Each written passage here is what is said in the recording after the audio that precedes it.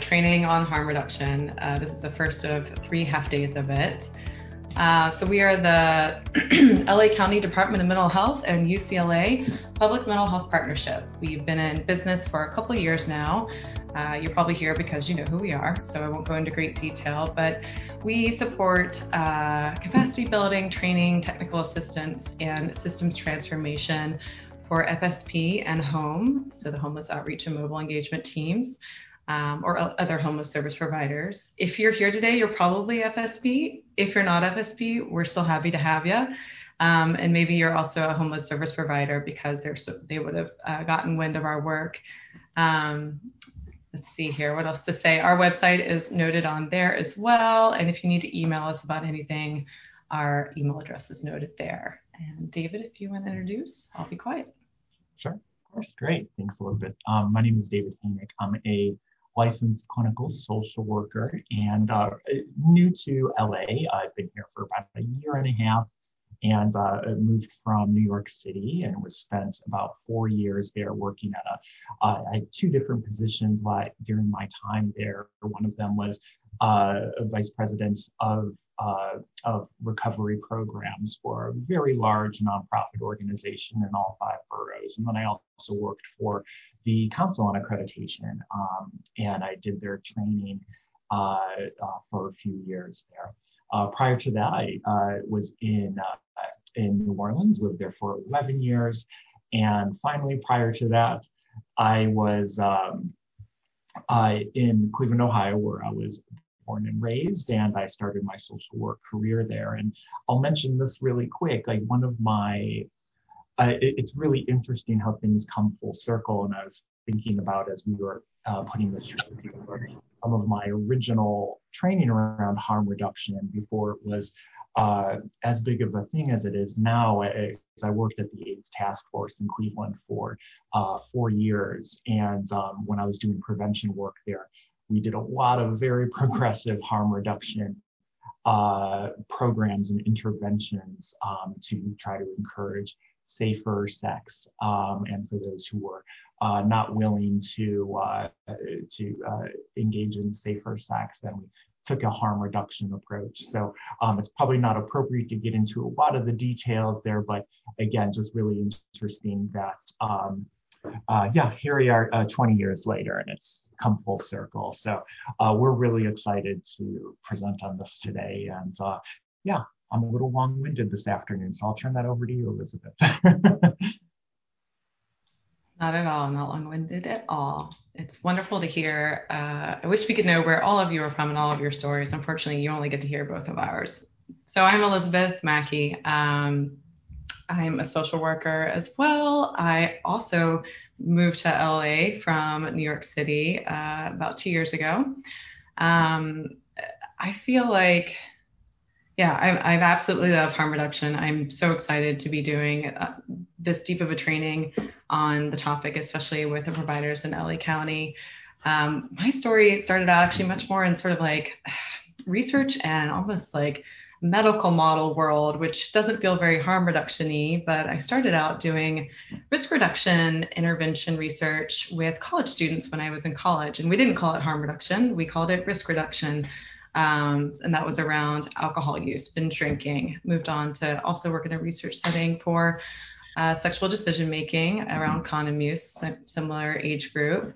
And then went to grad school and got involved in more research and worked out of some clinical intervention studies, looking at interventions around preventing re-injury for people who'd been traumatically injured. So trauma-informed therapy, and then, or not trauma-informed therapy, trauma therapy, and then also expert and motivational interviewing. And it wasn't until I moved to New York, which was about 10 years ago now, that I actually got into more of the nonprofit and the grassroots type of harm reduction and was like, finally, I'm here. This is where I should be. I struggled. Now I'm back in the university system, but we're with a fantastic group now, which is why we're able to do this training. And we'll speak about it from such a sort of radical perspective, perhaps. But worked in community mental health for a housing first agency that also provided some other mental health services as initially a harm reduction specialist, and then worked with a transitional housing program, and then some mobile mental health and health services. So a bit of some stuff that overlaps with what work is like for FSP. But those cities are different. Let's see, I'm from Virginia. I went to grad school and worked in Seattle, and then New York. In LA County, neither of us have actually done clinical work on the ground here, though David does some private practice, I believe, via just telehealth at this point. It's one of our areas that we need your help in is filling in the gaps where we don't understand the LA system. So when you know things, when you know of resources, when you have questions, when you have challenges you want to share, please share, because we might have this knowledge from various other urban environments that also have a lot of challenges, but we won't know everything for your work in your world. All right, so this is the first time we're doing this content. Actually, you're kind of our guinea pigs, and there's a good chance we'll do it again in the future. And this is also being recorded today, so if you find the training helpful, it will be recorded for the next 2 days as well. We encourage you to access those and share them with your staff. But in terms of why we call this a training collaborative, this is a series of trainings that we have done over the past year. They're meant to be our sort of core competency, core pillar trainings for FSP specifically, of course, still applicable to home or homeless service providers. The first one we did was back in January. We started with person-centered and recovery-oriented care. We did those in person. We did one per spa. It was great to be able to meet so many providers in person and have that still somewhat large groups, but get that interaction. Of course, the pandemic hit. We did our second one of trauma-informed care remotely, just over Zoom, and now we're on our third. Both of the first two have been done digitally and are recorded if you want to access those. But harm reduction was something we saw as really being the next logical step. It sort of builds on and draws from person-centered and recovery-oriented care and trauma-informed care. And you could almost say, like, perhaps the recovery movement for mental health and harm reduction maybe grew up around the same time, but they look kind of different. Harm reduction's always been so grounded in this sort of like rogue activism, like ignoring the status quo clinically, ignoring the status quo legally, pushing ahead and really advocating for the rights of those marginalized who might be engaging in behaviors that are stigmatized or deemed as risky or are criminalized. So while it sort of has more of a movement to it, perhaps, than, let's say, trauma-informed care, it does have an evidence base. And for PMHP, we do work that is evidence-based. We are trying to implement and train on evidence-based practices. But we also hope today to really, and for the next 2 days, talk about the spirit of harm reduction as well, sort of the brains and the heart of it, and hopefully in equal measure. Hopefully we give a good cohesive picture of what harm reduction is. Our next training collaborative will be on field-based and systems-oriented care, also team-based approaches. That we don't know what that's going to look like yet. It might be a series of sort of small trainings on the many topics for the many systems that providers work within and that their clients are involved with. Okay, let's see here. What else to say about this? I think particularly today, out of these 3 days, it's going to be heavy on history and policy and looking at some of the sort of maybe even moral or political underpinnings to the need for harm reduction. And I think we do all of our trainings with an anti-oppression and a social justice lens that really recognizes the intersectionality of oppression and marginalization that FSP clients face, and at times providers as well, of course. I think particularly in light of the past 6 months with such a real spotlight on racial violence, and where most of us working in this field have felt like a myriad of feelings from just despair and fear and horror to maybe hope and determination. We just want to acknowledge that everyone's bringing a unique perspective and burden and motivation to being here today and the next week. And we want to let you know that this training is supposed to be grounded in what is our attempt at using an anti-racist lens. And I think we'll see some of that today. We want to hear if we're hitting the mark or not hitting the mark in this way. I'm a white woman, David's a white man. Not ideal for talking about racism in so many ways, but we want to try and we want to do justice with giving information that especially acknowledges when we talk about the war on drugs, how that's disproportionately affected and is geared towards oppressing certain groups of people, particularly Black communities. So just noting that and welcoming your thoughts and feedback on that as we go through, and especially in our evaluation, which will be given on the third day. Okay, let's see. Learning objectives. Who wants learning objectives? Not me. These are not the best learning objectives. We'll talk day by day on what our agenda really is for the day. I think maybe I'll just use this slide to also make another sort of comment or disclaimer. Harm reduction is a controversial thing. Many people, it ruffles their feathers. They might completely disagree with it. It might go against something that their values or personal experiences they could have had, family members' experiences that maybe seemingly seem at odds with harm reduction and what it can come off as. And we're hoping to open your mind to considering the information we're sharing. We're not hoping to necessarily change your minds, but to give information as best we can and do it in a way that really fosters open exploration of the content. I think there are probably experts in the room on harm reduction, and we definitely welcome you to speak up and tell us what we don't know and share with the group. And then anyone who's a beginner to this topic, wonderful. We're so happy you're here. We're so happy you made the time for this.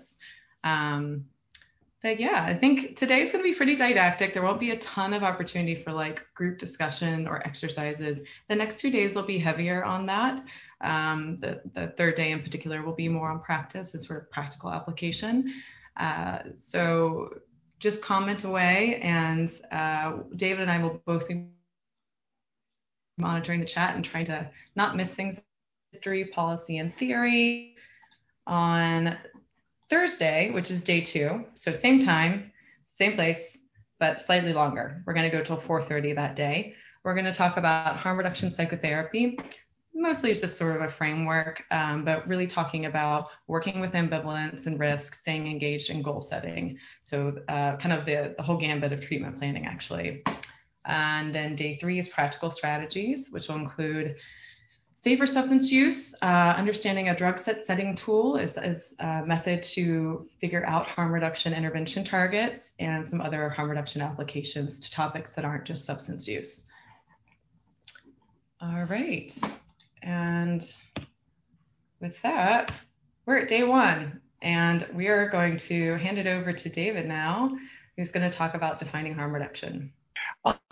So we are going to talk about defining harm reduction, which is actually a pretty big, it's a pretty big task because harm reduction encapsulates so many different things, as Elizabeth was pointing out in the introduction.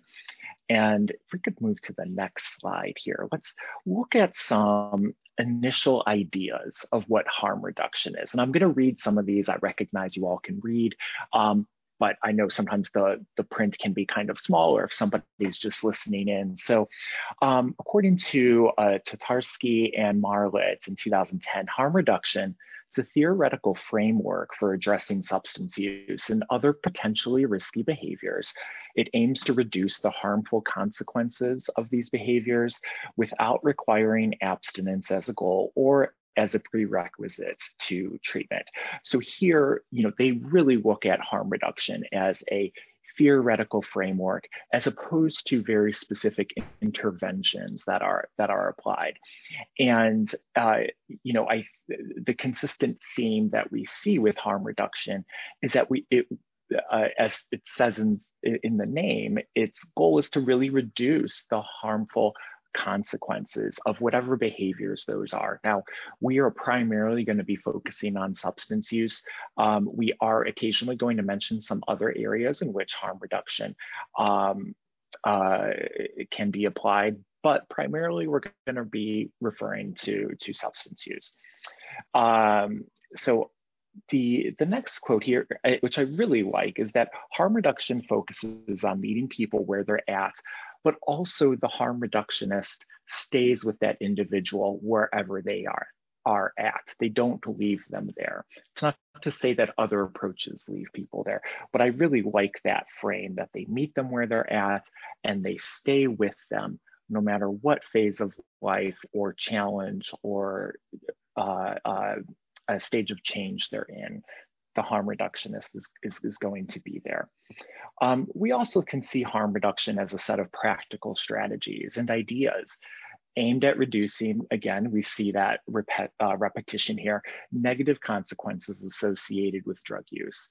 Harm reduction is also a movement for social justice built on a belief in and respect for the rights of people who use drugs. So this is from the Harm Reduction Coalition, and this definition is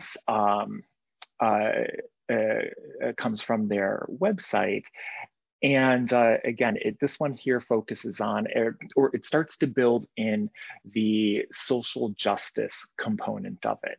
And so harm reduction, it's a lot of different things, which we're gonna talk about, of course, over the next 30 minutes or so in defining.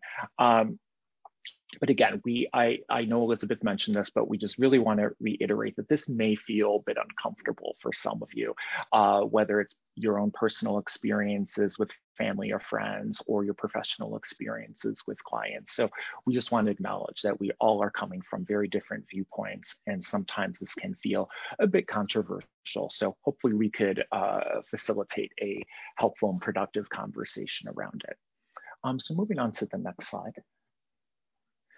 So I wanted to break down the definition of harm reduction into sort of 4 different angles, and then we'll talk about these a little bit.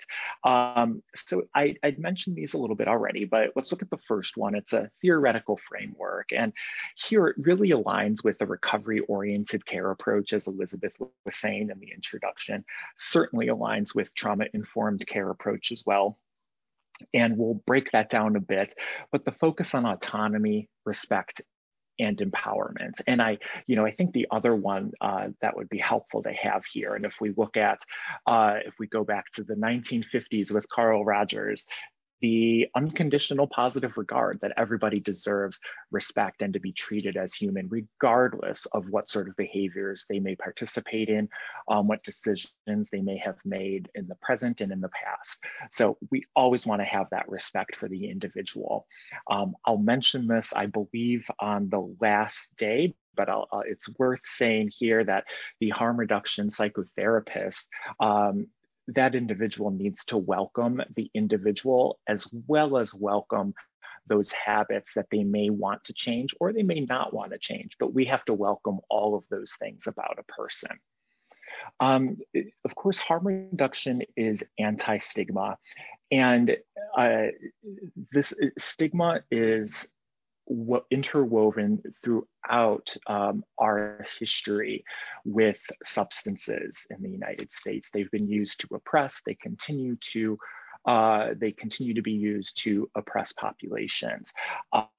When if you were to imagine a individual who's addicted to heroin, I imagine the mental image you would get would also be filled with stigma. And that's not to blame anybody, but it's to emphasize that stigma is very much part of a foundation of how we view substance use and how we view substance users. And of course, there's so much dichotomous thinking, because I know, after I do this training later on this evening, I'm probably going to have a Manhattan, which is one of my favorite drinks. And, that certainly speaks to privilege that I have. And it also speaks to sort of the lack of stigma of, we judge some substances or some substance users through a much different lens. And so while I'm in my apartment drinking my Manhattan, trying to pretend like I'm classy, there may be somebody else who's on the street uh, drinking a malt beverage. And when you compare the two of us, our behaviors are exactly the same. But how you interpret and how you perceive us as individuals may be very different. It's not to make assumptions here for anyone. Um, and then the other component with the theoretical framework is the acknowledgement of the risk continuum, that there are behaviors that are incredibly risky, and sometimes there are behaviors that are still risky but not nearly as bad. And so we need, or not bad, I'm putting judgment on it, don't carry with it as much potential harm. So will my evening Manhattan tonight, will that produce harm? Most likely it wouldn't. Now, if I told you I was, instead of enjoying a Manhattan tonight, I was going to probably maybe inject a little heroin, we could see how my risk is along a continuum there. Obviously, heroin has a much higher, well, actually, I don't want to say that, but it may be more addictive. It may cause lots of other challenges that alcohol, for example, doesn't carry with it. So again, we just want to acknowledge that there's a variety of risks with lots of different behaviors that we engage in.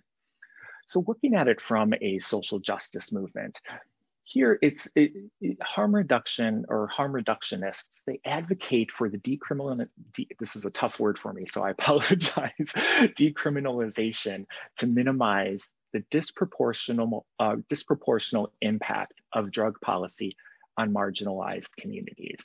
So we know that, and we can see evidence to support that our Black and Brown communities are way more negatively impacted by drug laws than someone like me who's white and has privilege. We know that that is the case. And so harm reductionists, they advocate to stop that. Jails should not be the place that people receive substance abuse treatment. They should be, in my opinion, I feel that individuals should be able to receive treatment in a warm, inviting, supportive environment if they choose to seek out treatment, not in something that is punitive and uncomfortable and meant to keep people who are dangerous out of society. So again, it's a social justice movement. And now we can look at harm reduction as a treatment approach. One of the books that I've been reading in preparation for today's training is the Harm Reduction Psychotherapy. So I'll hold that book up, and I believe it's also in our references. But here the author is Pat Denning and Jeannie Little. They present a model of psychotherapy that embraces harm reduction principles. You could also look at motivational interviewing. There are a lot of harm reduction elements within motivational interviewing. Again, being non-coercive, being supportive, and allowing an individual to make decisions that are right for themselves. So there's certainly a lot of overlap there. And then we could look at harm reduction as a specific intervention. A few examples of those would be a syringe exchange program or needle exchange program. We could also look at medication-assisted treatment. Again, another very specific intervention. And those two interventions, while of course they would love to see individuals achieve sobriety or maybe even some form of moderation. However, the goal there is to, those are wonderful goals, but really they want to intervene to try to prevent some of the immediate dangers that the substance use that they're participating in may cause them. So again, those are some specific interventions. And here we have a few different ways to define harm reduction.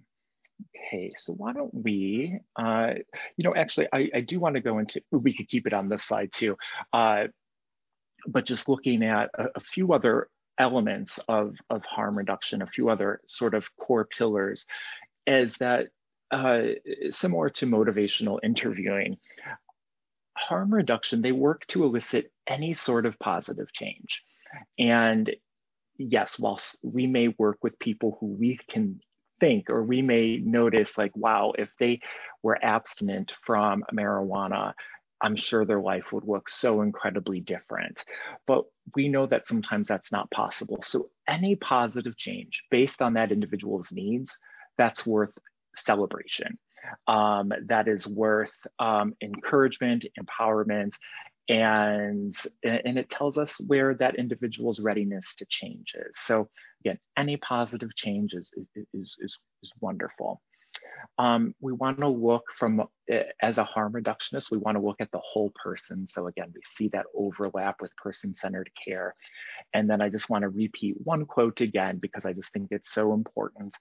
Meets people where they are at, but doesn't leave them there. Okay. Okay, so here are, I'm going to go through two sets of principles. And again, my apologies, some of it's going to get a little bit redundant. So hopefully it'll sink in. But harm reduction principles from the Harm Reduction Coalition, they spell out that harm reduction, it's a set of practical strategies. It's a set of ideas that are to reduce the negative consequences of substance use. We've talked about how it is a movement for social justice, and that a belief and a respect for the people, for the rights of people who use drugs. And I think that's so important to recognize that people who use drugs, which may be a lot of people today here in this room, that just because somebody uses drugs, they have rights just like anybody else. It does not attempt, by no means, and this sometimes gets caught up in those myths, which we're going to talk about, but it doesn't attempt to minimize or ignore the real harms that come from substance use. If anything, it tries to take a very realistic approach. You know, when you are working with somebody from a harm reduction perspective and somebody is maybe feeling ambivalence about whether they should make changes to their using habits, we want to go through all the pros and cons of all the different options. And sometimes the option is, well, you can continue to smoke meth at the same rate that you have been smoking. And what are some of the consequences of that? Well, you know, it could certainly leave you, it has such a negative impact on your physical health. It can exacerbate any sort of psychosis. It's going to make it really difficult to secure housing. It's going to make it difficult to find productive employment. So we don't want to minimize any of those things. Same with somebody who uses heroin, that, you know, death by overdose is very, very real. We would never want to sweep that under the rug. So again, it's just kind of debunking one of those myths that we know is out there. It also recognizes that social inequalities, they affect people's vulnerability to and the capacity for dealing with drug-related harm. So as we will continuously reiterate, the stigma, the discrimination, the inherent bias that goes along with substance use is unfortunately foundational, and we really want to change that. However, we want to recognize that it very much exists. And, you know, an example that I can think of very specifically, and we'll talk more about, and I'm sure you've all heard of this, but we could look at drug laws on cocaine versus crack. And although they are the exact same drug, crack carries with it much harsher criminal penalties in many locations versus cocaine, where it wasn't as serious from a legal perspective. And I could also share from, you know, my personal experience of actually working literally on Wall Street. Well, actually, not literally. I was around the corner, but I was in New York, when I worked at the Council on Accreditation. Our office was right at the corner of Wall Street and Broadway. And so I was definitely part of the finance crew there. Not part of them, but I was in the mix every day. And our building was lots of investment bankers. And I could very much affirm that with about 95% certainty that there were a lot of people who were using a lot of cocaine to get through their jobs every day in the finance world. And um, it's again, it's a real thing. It seemed very socially acceptable. Uh, Everyone in our office are like, "Oh yeah, that person was definitely a little high in the elevator," and so for some people, it actually brought up some safety concerns.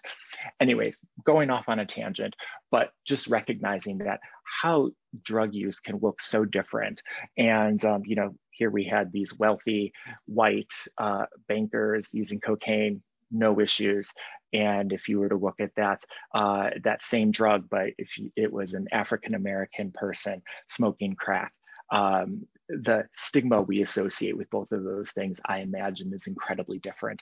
And that's coming from the racism that has really fueled a lot of the drug laws that we see today.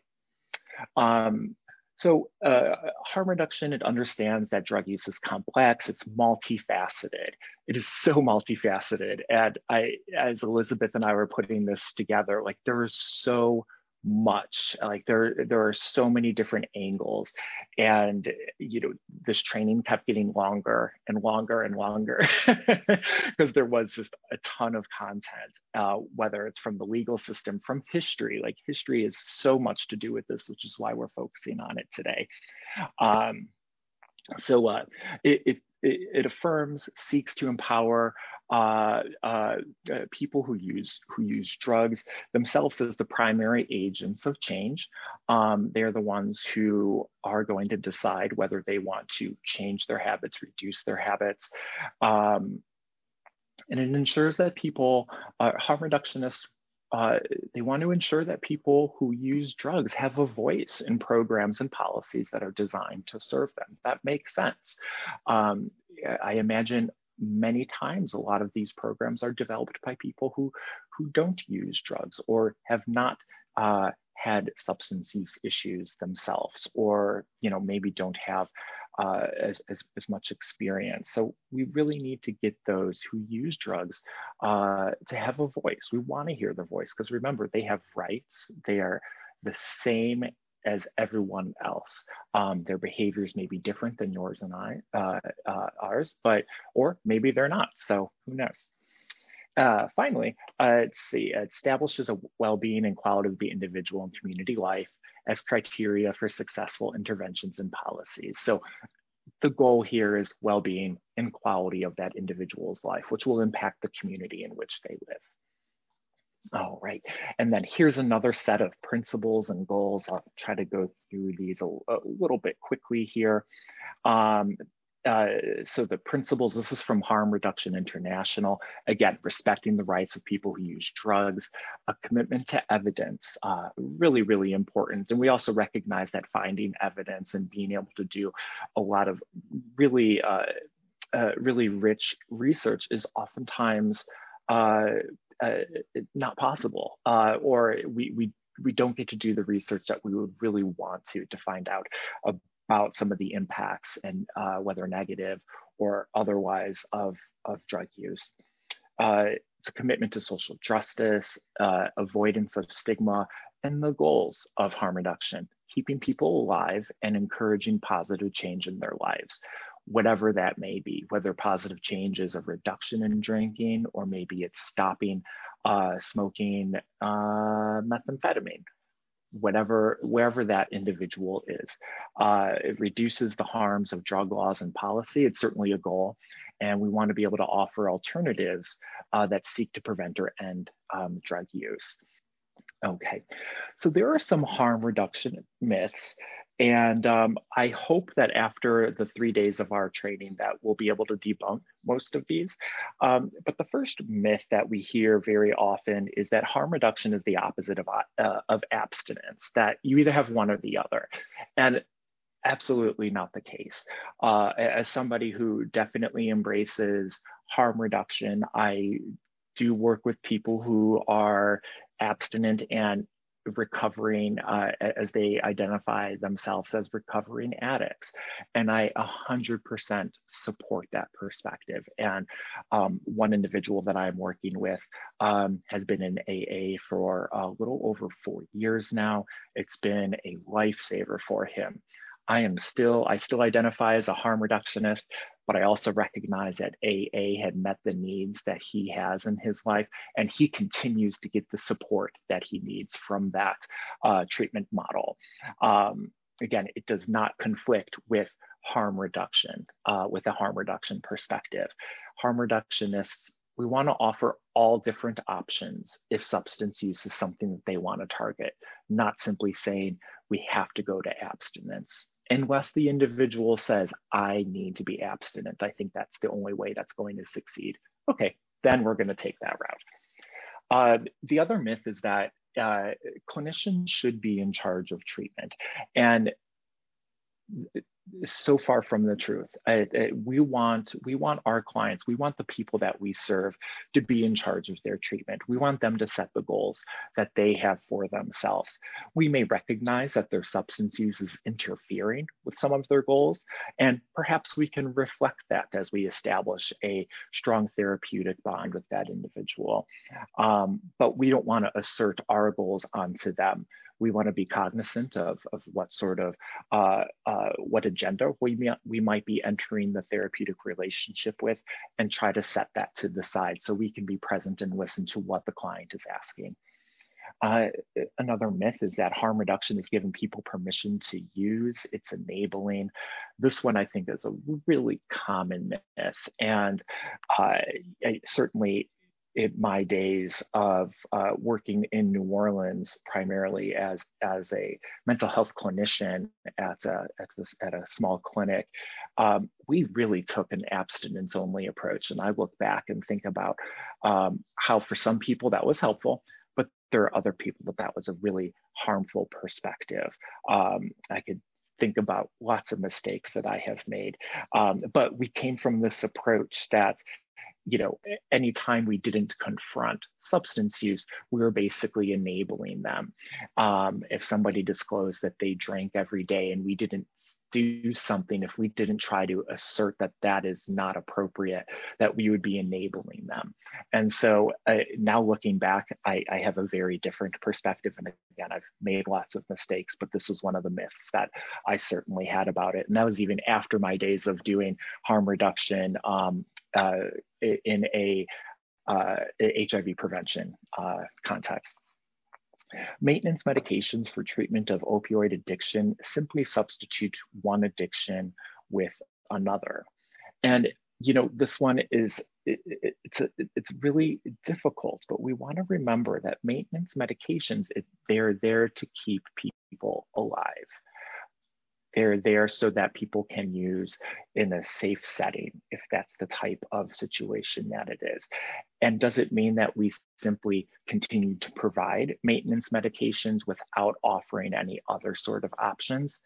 Of course not. We want to make sure that along with maintenance medications, that there are other options, that maybe the goal for that person is to not use maintenance medications for the rest of their lives.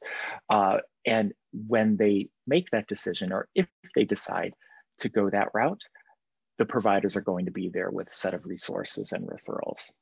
And then finally, the last myth is that anything goes. And of course, absolutely not. But we don't want to condemn harm reduction. It doesn't condone nor condemn any behavior. Instead, it simply evaluates the consequences of those behaviors, and it tries to reduce the harms of those behaviors for the individual, for the family, and of course for the communities in which they live. So again, I hope we're able to continuously debunk these myths as we go on through the training, because these myths, they come up often. I found myself that again, even from my background and experience, that sometimes I get caught up in these myths or even stigma about drug use and harm reduction. So it can represent a radical change for many people. A quote this is a really great quotes that I like. And Elizabeth, you could probably fill me in. I did the research on who Dee Dee Stout was, and now I don't remember who she is. But a quote she has is that never in 20 years of use did I ask anyone for permission to use anything. So the reason I like that quote is kind of says like, okay, so people are not asking for our permission to use. Therefore, is it really our place to say that, you know what, you should be punished for your use, or that I don't condone this? Well, guess what? I imagine many of our clients don't really care if we condone it or not. It's not our place to have that sort of judgment. Just like Dee Dee said, she didn't ask for permission to use anything. She had the autonomy. To make those choices. And again, that's a little bit of a loaded statement, which we'll dissect a little bit more when we talk about models of treatment. So Dee Dee Stout is someone who I believe she was just had been using alcohol, but recovered in a 12-step model, worked within it, and then sort of her world fused with harm reduction. She wrote a great book called Coming to Harm Reduction, Kicking and Screaming, about sort of what AA and harm reduction have in common, how they differed over time, and does interviews with leaders from both worlds. It's a great book. I recommend it. All right. Thank you so much. Appreciate that. So again, why harm reduction, particularly as it applies to PMHP and the work that you all do as FSP providers or homeless outreach workers? It supports autonomy and self-efficacy. Those are necessary for behavior change. Those are necessary for establishing a strong relationship with a client. It's non-judgmental. So I had shared this earlier, but when you're working with somebody, you want to welcome that entire person. You also want to welcome all of their behaviors. It doesn't mean you have to personally approve of the behaviors that someone engages in, but we have to recognize that that's a choice that somebody has made, and we want to embrace that person as an entire person without stigma or judgment. It's trauma informed in that it acknowledges people might use for a very I want to say a rational reason. And, I think a classic example is, maybe a homeless veteran who is addicted to alcohol and is always intoxicated. And if the reason for that intoxication is because flashbacks and nightmares and intrusive thoughts are so intense that alcohol is the only offering for relief, to me, that makes a lot of sense. Again, not saying that we should offer alcohol to those who have PTSD, but that just maybe that initial decision when that individual recognized, like, oh wow, this actually stops some of those things temporarily. It makes sense. Again, not saying it's a good or bad decision, but it certainly helps me to empathize with why somebody may have chosen to do some of the things that they do. And again, focused on increased options, and it keeps people alive, which is the most important point of that slide. Here's a quote: treat people as if they are what they can be, and you help them to become who they're capable of being. So that's from Johann Wolfgang von Goethe. Go ahead and skip that. Did you have something to say, Elizabeth? You seem a smile came out of your face on that quote. No, I just like him. I was just smiling back to remembering doing a bunch of, never mind, just literary stuff once in a yesteryear around his work. That's all. That's a really great quote. And looking at an individual's potential as opposed to looking at maybe some of the more negative things that we tend to focus on, or the problems. If you've been to some of our other trainings with PMHP, recovery orientation is really important. And I think we've already done a pretty decent job of looking at how the concepts of recovery orientation and harm reduction, there's a lot of overlap. It focuses on autonomy, on overall wellness, that people have the right to live a self-directed life and to reach their full potential. And so some key concepts with recovery-oriented care is how labeling, implicit bias, and stigma impact the care of uh, impact the care that individuals receive.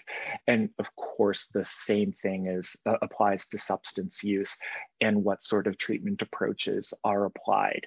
We're going to be addressing these concepts throughout the 3 days, so I won't spend too much more time here. But again, think about some of the stigmas that you've recognized uh, go along with drug use, or even let's look at some other behaviors that harm reduction often applies to, such as sex work. What sort of stigmas come up for you? What sort of labeling um, is infused there?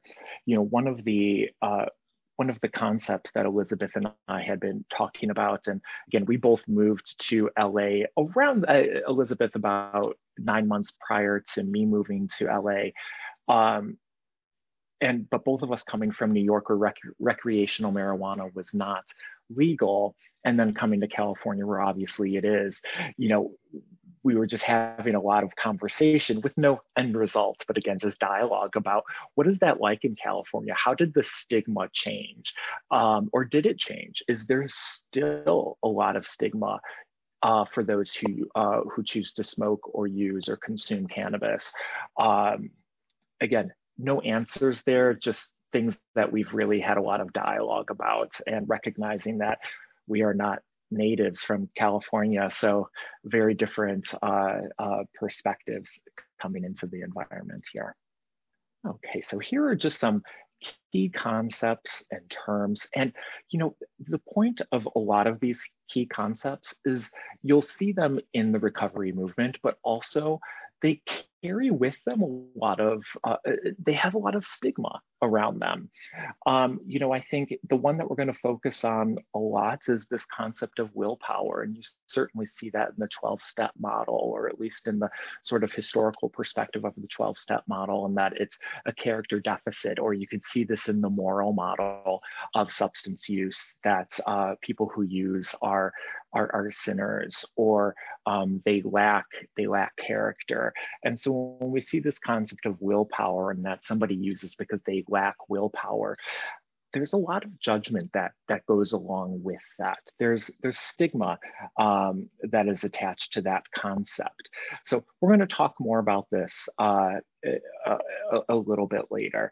And even like you could look at the concept of rock bottom, and the concept of rock bottom is traditionally applied to substance use, particularly alcohol, and it's when somebody has had so many negative consequences that they almost have no choice but to make a change there. And that rock bottom looks different for everybody, of course. But even that is somewhat of an all or nothing statement. And I think it carries a little bit of judgment and stigma. So again, we'll break those down a little bit later. Sure. And I would just add some of these other ones that are on here that you might wonder why they're on there, like safety or risky or high risk. It's just also to show, these terms can be laden with judgment, but they're also super subjective, right? It's from anyone's individual perspective as to what's truth, so what is denial, and then what is safe, and what is safety, or what is safer. These things exist along a continuum, and particularly when we talk about, and I'm going to do it even though I hate it every time I do it, use the term risky behavior or high risk behavior. Who am I to say what's risky or high risk? Anything can contain risk, and that's probably the greatest truth that anyone can say. We'll still use these words, but just to be aware that when you say them, particularly to clients or to other providers, they'll have a different meaning maybe than what the meaning is that you're attributing to it. So what David and I talk about a lot in trainings is being really clear and using the most sort of basic objective language you can, trying to really describe things, because these words people have heard them, especially clients who have struggled maybe with substance use have heard them in different settings, and they could be much more loaded than we're aware of. No, that's great. Thanks, Elizabeth. And like just the concept of safe and safety. I mean, yeah, coming from a place of privilege, like, yeah, my concept of safe is going to be very different from somebody who lives in a tent on the street. So who am I to sort of place my definition of safe onto somebody else? Because our perspectives are so vastly different.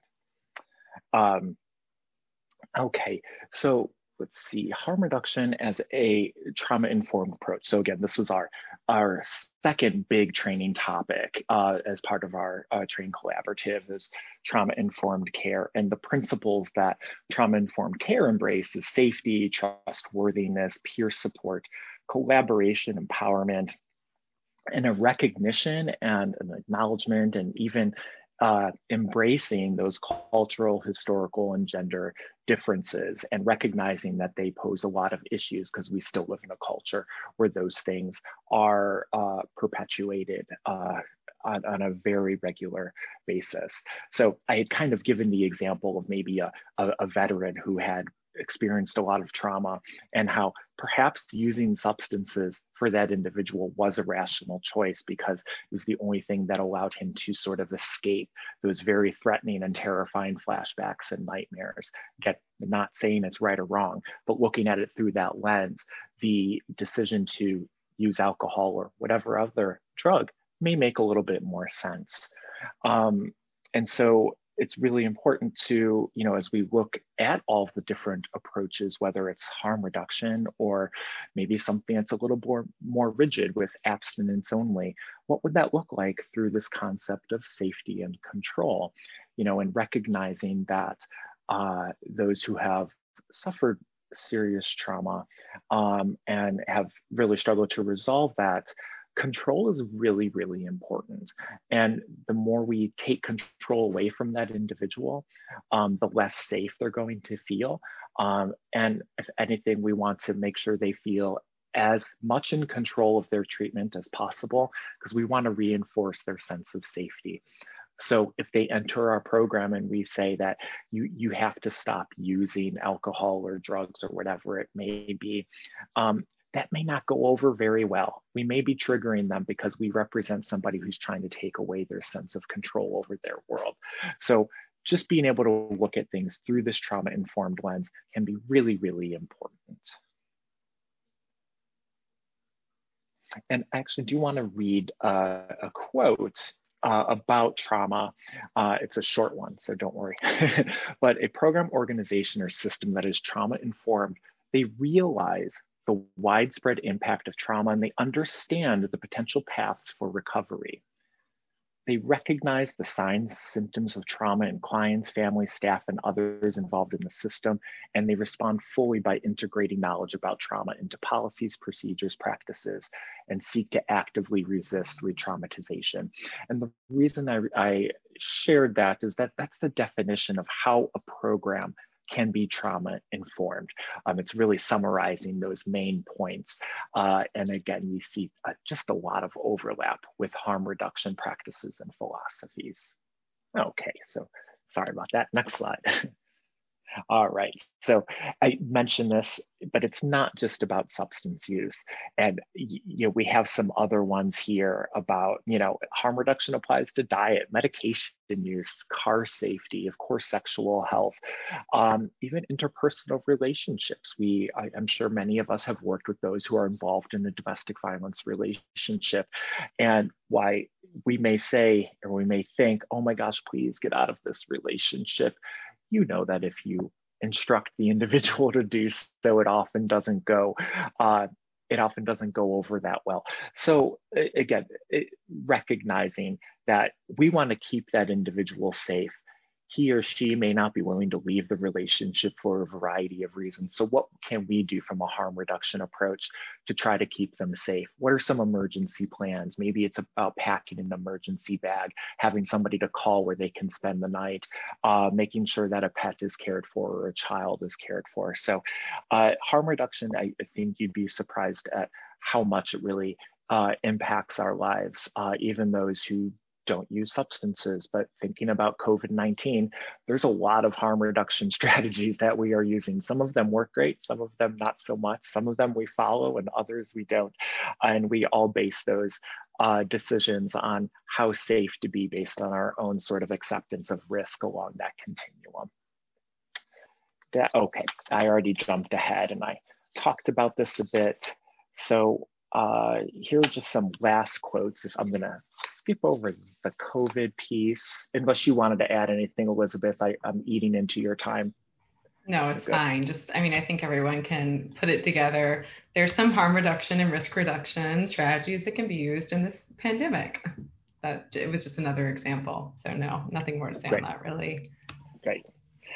And here are just some really great slogans. Nothing about us without us. That speaks to including people who use drugs in decision making.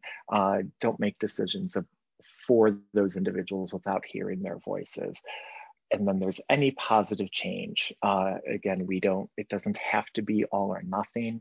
If somebody is able to reduce their substance use and maintain and achieve goals, that sounds good to me. It's up to them what sort of change they would like to make. And progress, not perfection. So a quote from Alcoholics Anonymous, recognizing that any step is a positive one.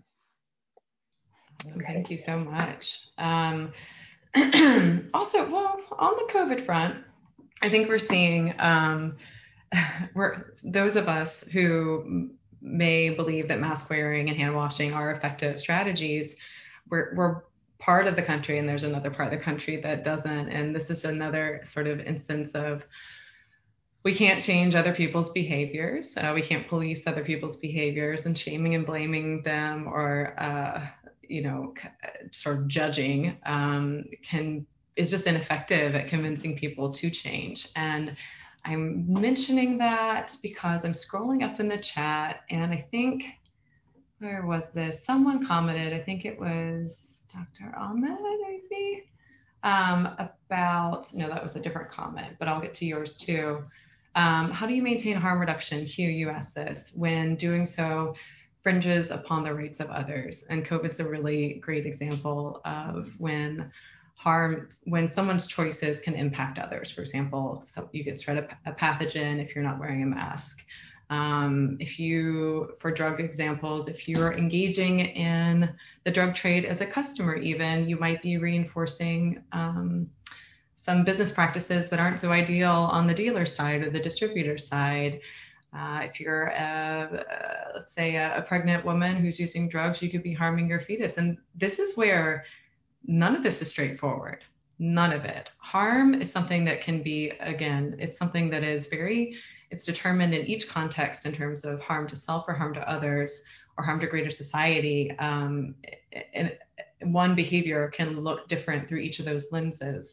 So what we have to do, really we're talking about sort of the micro here, our work with clients, is look at that and look at their immediate environment and what they value and follow their lead on what the other would be, the harm to others, what that would look like.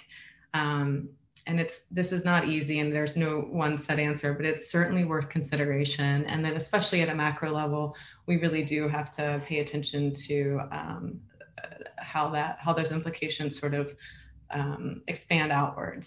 And now there's another comment about harm reduction and risk management used interchangeably. I haven't, but that might be because I've come from a different sort of world of it than you have. If you want to comment more on that, Dr. Mati Ahmad, you're more than welcome to. Others may have a different sense of that. I'm going to scroll down, and I think there were two more comments. Salvador, you say at the same time as a service provider, is the implication or unexpressed assumption that clients would be better off not using any substances? And you'd have to say more, I think, about your question for me to understand it. And I won't have much time to get into this, but I would challenge that as I'm reading your question and say no. We don't know, because that could be, it's not always the case that day to day or moment to moment that someone is better off not using substances. Now, long term, I think we know that substances, many of them contain a lot of consequences. I would say that the question is that, or sort of the key is that we can't ask that question. We can't have an agenda, and we'll spend day 2 talking a lot about how not to have an agenda or how to check our agenda if we just can't help but have one, but just how much we have to follow the benefits and consequences that the client determines for themselves and explore that with them, and just be patient and again, not have that end goal in mind. Now, everyone works harm reduction a little differently. I bet even between David and I, we have a bit of a different perspective. I'm much more in the camp of I've worked with people who've learned moderation management, even with like opiates or with crack cocaine. And I believe it's possible. And if they can use things safely enough and live a long and healthy life where that adds value and not detracts value from their life, great, wonderful. David might come from a different camp because I think his background's just slightly different from mine, where that might be the end goal.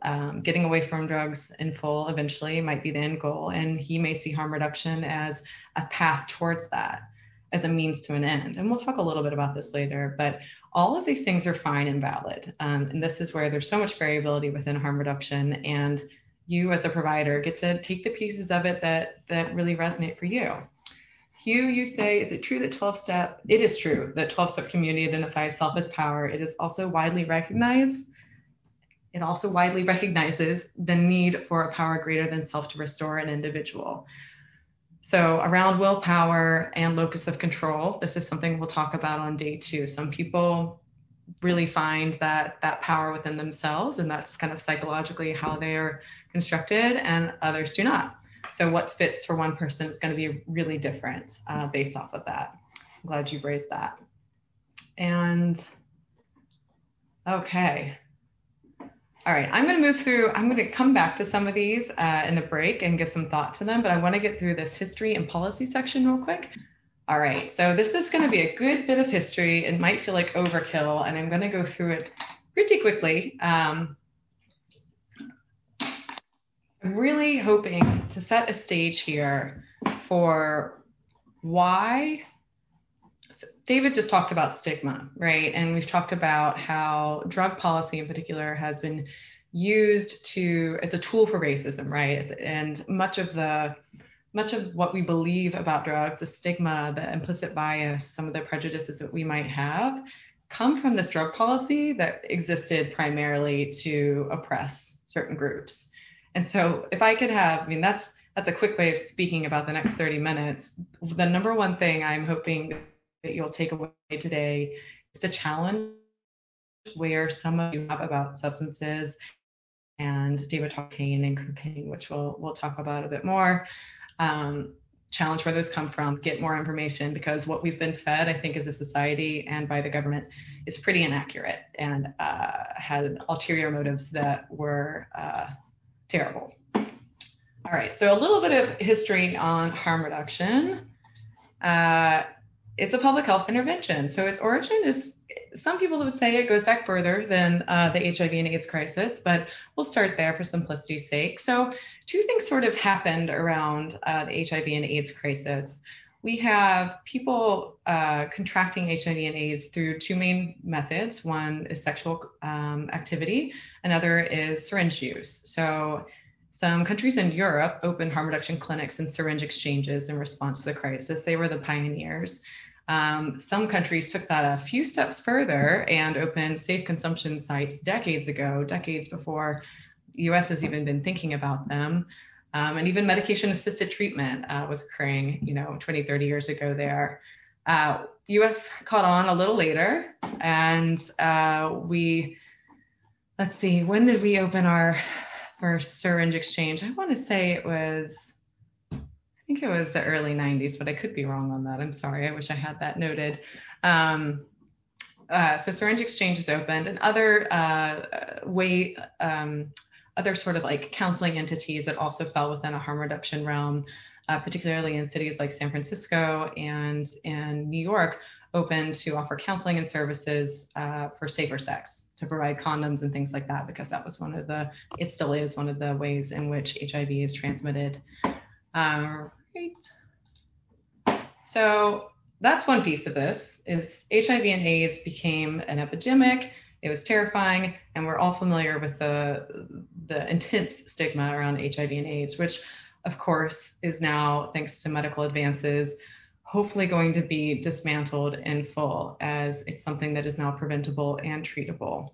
So the war on drugs, is anyone here not familiar with the war on drugs? because I'll move even faster if you are. If you don't get a lot out of this, I highly recommend watching a couple of documentaries that I'll have on a slide in a few minutes. But just to move quickly, so the war on drugs started in the 1870s and 1880s with Chinese immigrants coming to particularly the West Coast and using, not in large numbers, opium. Opium was then the illicit act. It became illicit. It was used as a way to say, we're as a country, people in power, white people in power, are feeling a need to control and to villainize these Chinese immigrants because they're potentially taking jobs and impacting labor and economy. So we are going to paint them in a negative light and use propaganda and rhetoric to be harmful to their identity. And the Chinese Exclusion Act was one piece of that, but that was also followed by and preceded by anti-opium legislation. What's interesting is that by the early 1900s, who was using opium? It was actually white women, white middle upper class women who were using it most. And the accusations of Chinese immigrants using opium was nowhere near the actual quantity in which it was being used or trafficked into the country.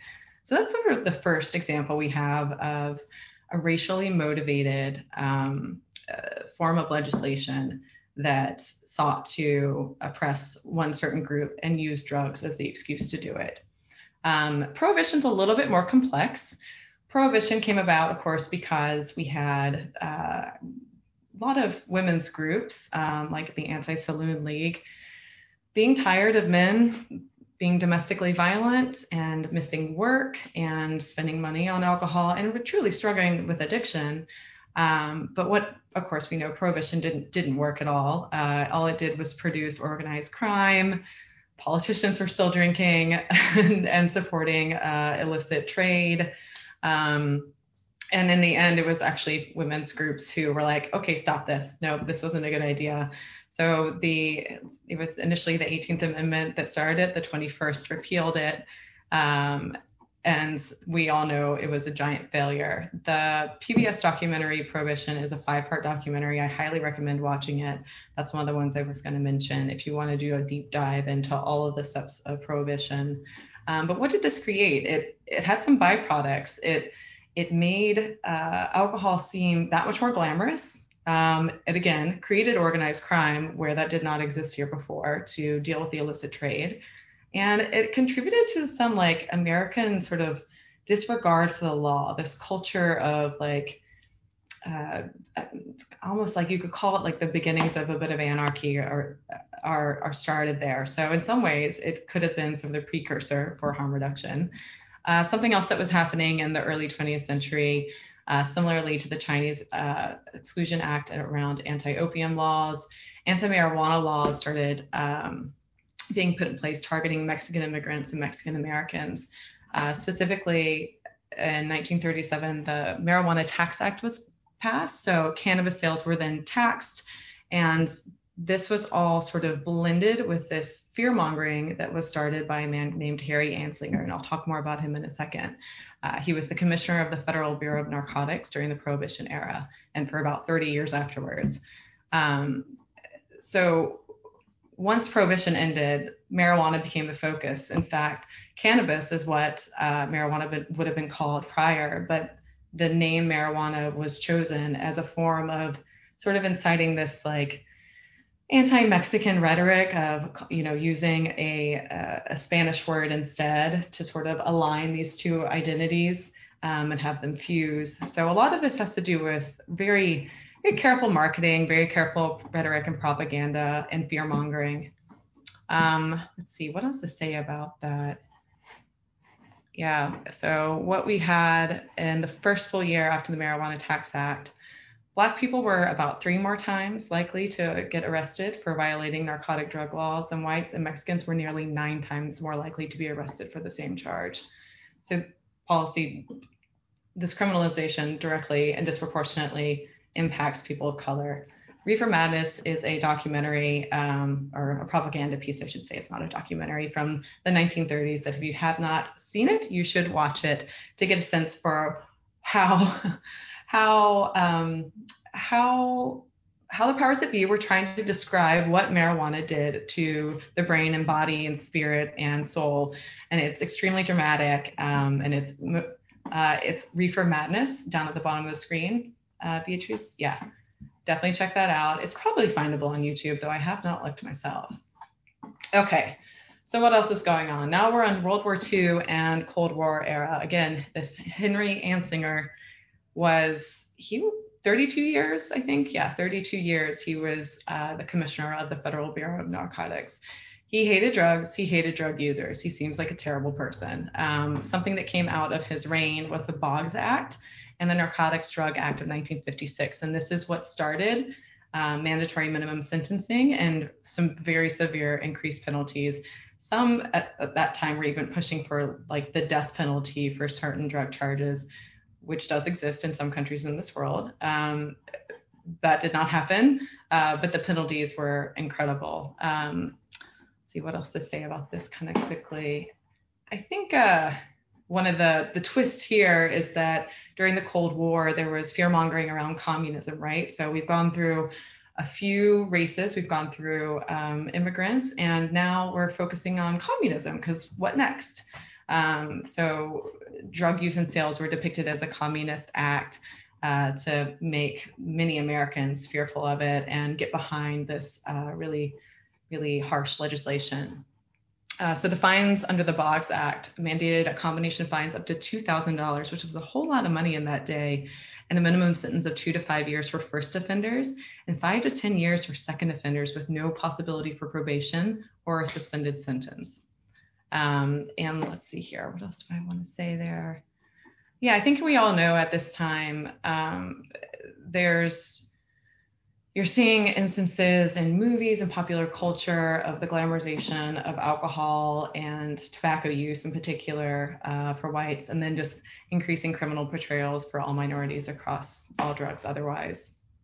And then the war on drugs, it unofficially started under Anslinger, but it officially started under Nixon. So I think we're all sort of familiar with this era of history, I'm guessing. So Nixon declares the war on drugs, and one of the pieces of this is the Controlled Substances Act of 1970, which gives us our scheduling for drugs, which we'll get to in a second. We'll review a little bit of that.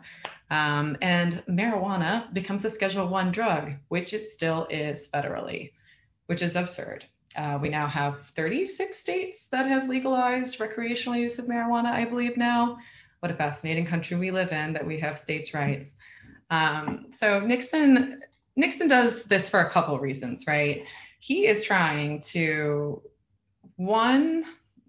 he's trying to stay in power, but he's trying to do that through some really insidious ways. So I'm going to read a quote here from one of his top aides, John Ehrlichman. You want to know what this was really all about? The Nixon campaign in 1968 and the Nixon White House after that had two enemies, the anti-war left and Black people. You understand what I'm saying? We knew we couldn't make it illegal to be either against the war or Blacks, but by getting the public to associate the hippies with marijuana and the Blacks with heroin, and then criminalizing both heavily, we could disrupt those communities. We could arrest their leaders, raid their homes, break up their meetings, and vilify them night after night on the evening news. Did we know we were lying about the drugs? Of course we did. And that says it all. So he was trying to stay in popularity for his choices with the war in Vietnam, which he was struggling with, and he wanted the vote. So this is who got thrown under the bus. He also inappropriately used claims of Vietnam War veterans or active duty service members using heroin at rates that were actually higher than what was in reality, and of course completely not disregarding the reasons why someone might be using heroin under those circumstances. So that was a piece of this too. The Southern strategy is a little bit more broad and complex in terms of suppressing Black voters. And then we're into the 1980s. Reagan and Just Say No. The drug war expands. So what we have going on then is just the start of mass incarceration. Incarceration for nonviolent drug offenses increased from 50K to 400K from 1980 to 1997. And we'll see in a second that increases that much more during the Bush, Clinton, and Bush eras, particularly Clinton. Some other things that came out in that era, DARE, non-evidence-based drug education program, has no evidence. And LA Police Chief Daryl Gates is the one who started this. So I don't know if anyone who was living in LA in the 80s is remembering this, and tell me your anecdotes if you want to share. But apparently he said that casual drug users should be taken out and shot. So if that gives you a little bit of a sense of, now we've gone from just like fear mongering to hate, to deliberate hate, and not being afraid to say that. So maybe he is a product of some of that propaganda that was shown in the decades before when he was younger. I don't know. But this is sort of, when we talk about how little bits of stigma might exist even in the most well-meaning of us, if the worst meaning of us, and maybe an LA police chief wouldn't be the worst meaning of us, if they're saying that, then we're getting some of that residue, no matter what. Drug policies block syringe access programs to help with the HIV and AIDS crisis.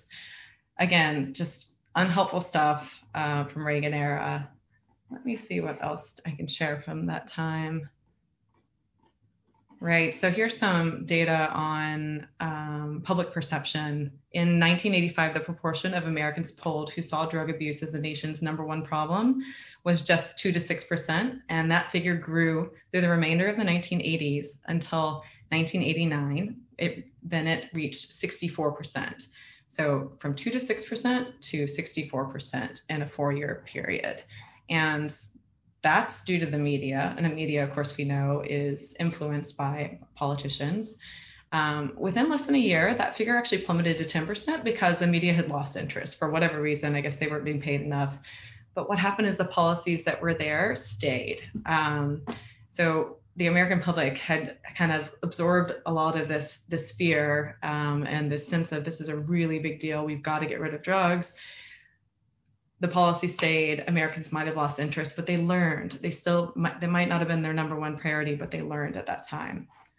Highlights. Yeah, the one thing I wanted to mention, I commented, Solange had recommended The New Jim Crow, and that book is really, I feel weird saying it's a really great book. It is, but the reality it paints is truly awful. And gosh, yeah, it's a really important read. So I so appreciate her mentioning that.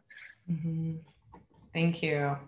So here we go, the controlled substances schedules. You all are probably familiar with this, at least for some of these, where they sit, especially the ones that maybe your clients use that are pharmaceuticals. But the top one, come on, we can't have that. Heroin, marijuana, LSD, and MDMA. What a grab bag. Seems seemingly unrelated. These are drugs that are considered to have no current accepted medical use, but that's not true, and we know that many states, I think I'm forgetting the number of states actually that have approved medical marijuana, much less recreational use of marijuana. Okay, we're gonna do a quick video and to break up my monologue. And David, do you have that cued? And yeah, The 13th is a great documentary. That's the second documentary I was going to suggest. That and Prohibition is, The 13th in particular might be one of my favorite films. Yeah. But we're going to watch a shorter film right now. So this quick video, I'll just keep talking while you do that. Yeah, perfect. When you think about who's really profiting from the drug trade in the U.S., it's important to remember that infiltrating, as Hugh, as you were mentioning, communities of color and marginalized communities with drugs has a lot to do with keeping the prison industrial complex churning along, which is a profitable industry. So there's probably more than we'll ever know fully. It's not in our evidence base on how the drug trade is actually in some way sanctioned by the same people that want mass incarceration and the same people that want to suppress minority votes. So yes, I would say those things are all related. Yep. In 1986, when I was coming of age, Ronald Reagan doubled down on the war on drugs that had been started by Richard Nixon in 1971. Drugs were bad, fried your brain, and drug dealers were monsters. The sole reason neighborhoods and major cities were failing. No one wanted to talk about Reaganomics and the ending of social safety nets, the defunding of schools and the loss of jobs in cities across America. Young men like me who hustled became the sole villain, and drug addicts lacked moral fortitude. In the 1990s, incarceration rates in the U.S. blew up. Today, we imprison more people than any other country in the world. China, Russia, Iran, Cuba. All countries we consider autocratic and repressive. Yeah, more than them. Judges' hands were tied by tough on crime laws, and they were forced to hand out mandatory life sentences for simple possession and low level drug sales. My home state of New York started this with Rockefeller laws. Then the feds made distinctions between people who sold powder cocaine and crack cocaine, even though they were the same drug. Only difference is how you take it. And even though white people used and sold crack more than black people, somehow it was black people who went to prison. The media ignored actual data to this day. Crack is still talked about as a black problem. The NYPD raided our Brooklyn neighborhoods while Manhattan bankers openly used coke with impunity. The war on drugs exploded the U.S. prison population, disproportionately locking away black and Latinos. Our prison population grew more than 900%. When the war on drugs began in 1971, our prison population was 200,000. Today it is over 2 million. Long after the crack era ended, we continued our war on drugs. There were more than 1.5 million drug arrests in 2014. More than 80% were for possession only. Almost half were for marijuana. People are finally talking about treating addiction to harder drugs as a health crisis, but there's no compassionate language about drug dealers.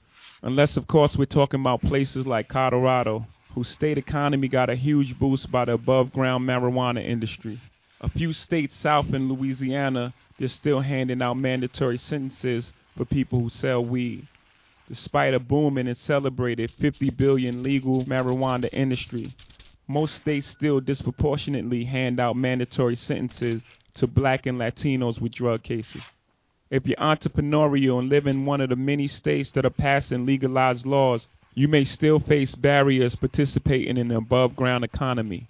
Venture capitalists migrate to these states to open multi-billion-dollar operations, but former felons can't open a dispensary. Lots of times those felonies were drug charges, caught by poor people who sold drugs for a living, but are now prohibited from participating in one of the fastest growing economies. Got it? In states like New York, where holding marijuana is no longer grounds for arrest, police issue possession citations in black and Latino neighborhoods at a far higher rate than other neighborhoods. Kids in Crown Heights are constantly stopped and ticketed for trees. Kids at dorms in Columbia, where rates of marijuana use are equal to or worse than those in the hood, are never targeted or ticketed. Rates of drug use are as high as they were when Nixon declared this so-called war in 1971. 45 years later, it's time to rethink our policies and laws. The war on drugs is an epic fail.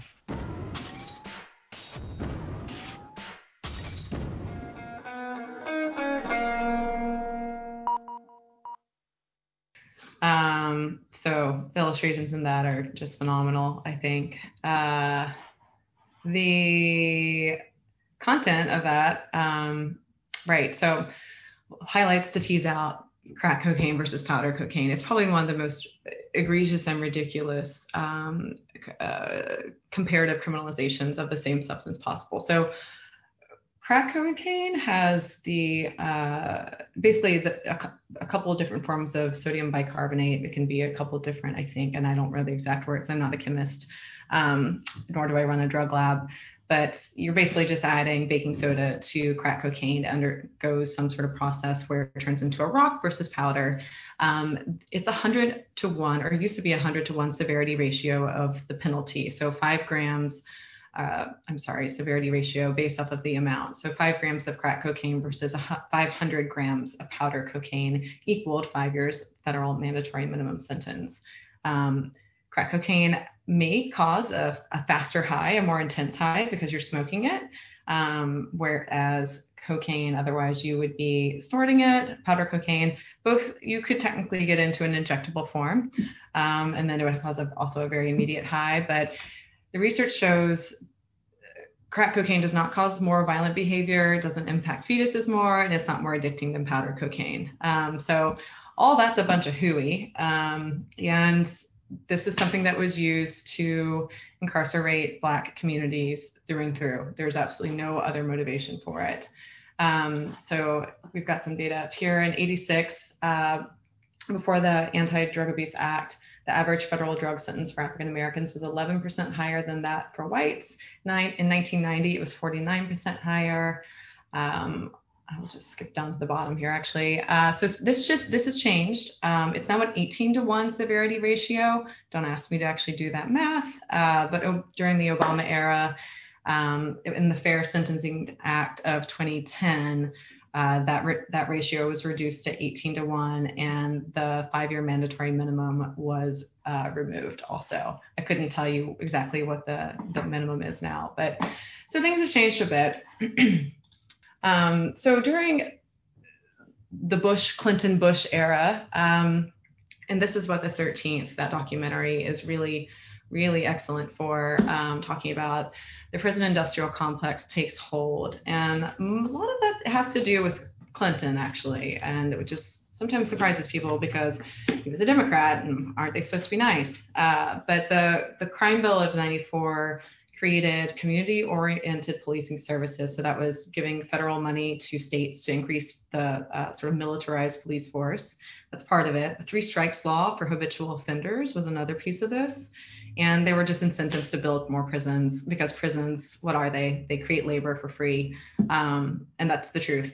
So many goods that you may use, firefighting here in California, that's all prison labor that's paid cents for the hour. So this is, I think it was we have 25% of the world's incarcerated individuals, despite having only 5% of the world's population. And during Clinton's 8 years in office, the prison population doubled, and it's increased astronomically since then. Things to talk about with Obama. So the White House publicly endorses harm reduction at this time. One of the coolest things I've seen, and I might even send it around or post it in our media section, is a memo from it was the Office of National Drug Control Policy, which is part of the Executive Office of the President, in January of 2017, right before Trump would have come into office, talking about changing the language of addiction. And it's this incredible recovery-oriented sort of plea for keep the language person-centered, person first, get out of labeling, let's fight the stigma. And this was what his White House was doing. You would see harm reduction rhetoric on whitehouse.gov. This Fair Sentencing Act is a piece of legislation that came out of this time. Now, interestingly, we had a Democratic president at the time, but Congress was Republican, and there were instances due to the opioid epidemic in which state by state and and at a federal level as well, the ban on funding for syringe programs was actually removed. Because why? Because white people were overdosing, of course. So then all of these people in power, often white men, Republican white men, perk up and care. So including Mike Pence. He was the governor of Indiana during the highest, I think it was highest explosion of injection-related HIV cases. He declared a public health emergency for the state and got SEPs up and running. And then some other states also had Hep C or HIV outbreaks and responded in similar ways. Now, the funding that exists for syringe programs, it kind of exists. It can fund everything but the actual syringe, sort of the syringes. It can fund like other program expenses, but there's still technically a ban on federal funding for a syringe exchange. So that has not changed at this point. And then Trump era to current, the Support Act and ECRA, Not going to go into those. If you want to read about them, they're things that actually expanded, and maybe we'll see. It's not very long ago, just 2 years ago, that that legislation was passed, but it should actually be helpful. So I think there's some things in there that are a little sneaky and not ideal for, I think, all of our collective interests. But for the most part, it's meant to sort of improve funding for teaching around addiction medicine, standardizing the delivery of addiction medicine, and increasing Medicare and Medicaid coverage for it. And ECRA stands for the Eliminating Kickbacks in Recovery Act. That has to do with shady dealings in referring people for substance abuse treatment. And now, most recently, Oregon just decriminalized drugs. I don't know if everyone caught that in the midst of the election, but they did. How strange. What a world, what a country, what a state. So what that means, drugs in large amounts are still going to be criminalized, but misdemeanor drug possession is now just going to be like a traffic ticket or a visit to substance abuse treatment, getting assessed at least. I think that's the sense I've gotten, is it's going to be one or the other. So $100 fine, or go to treatment, or go check out treatment.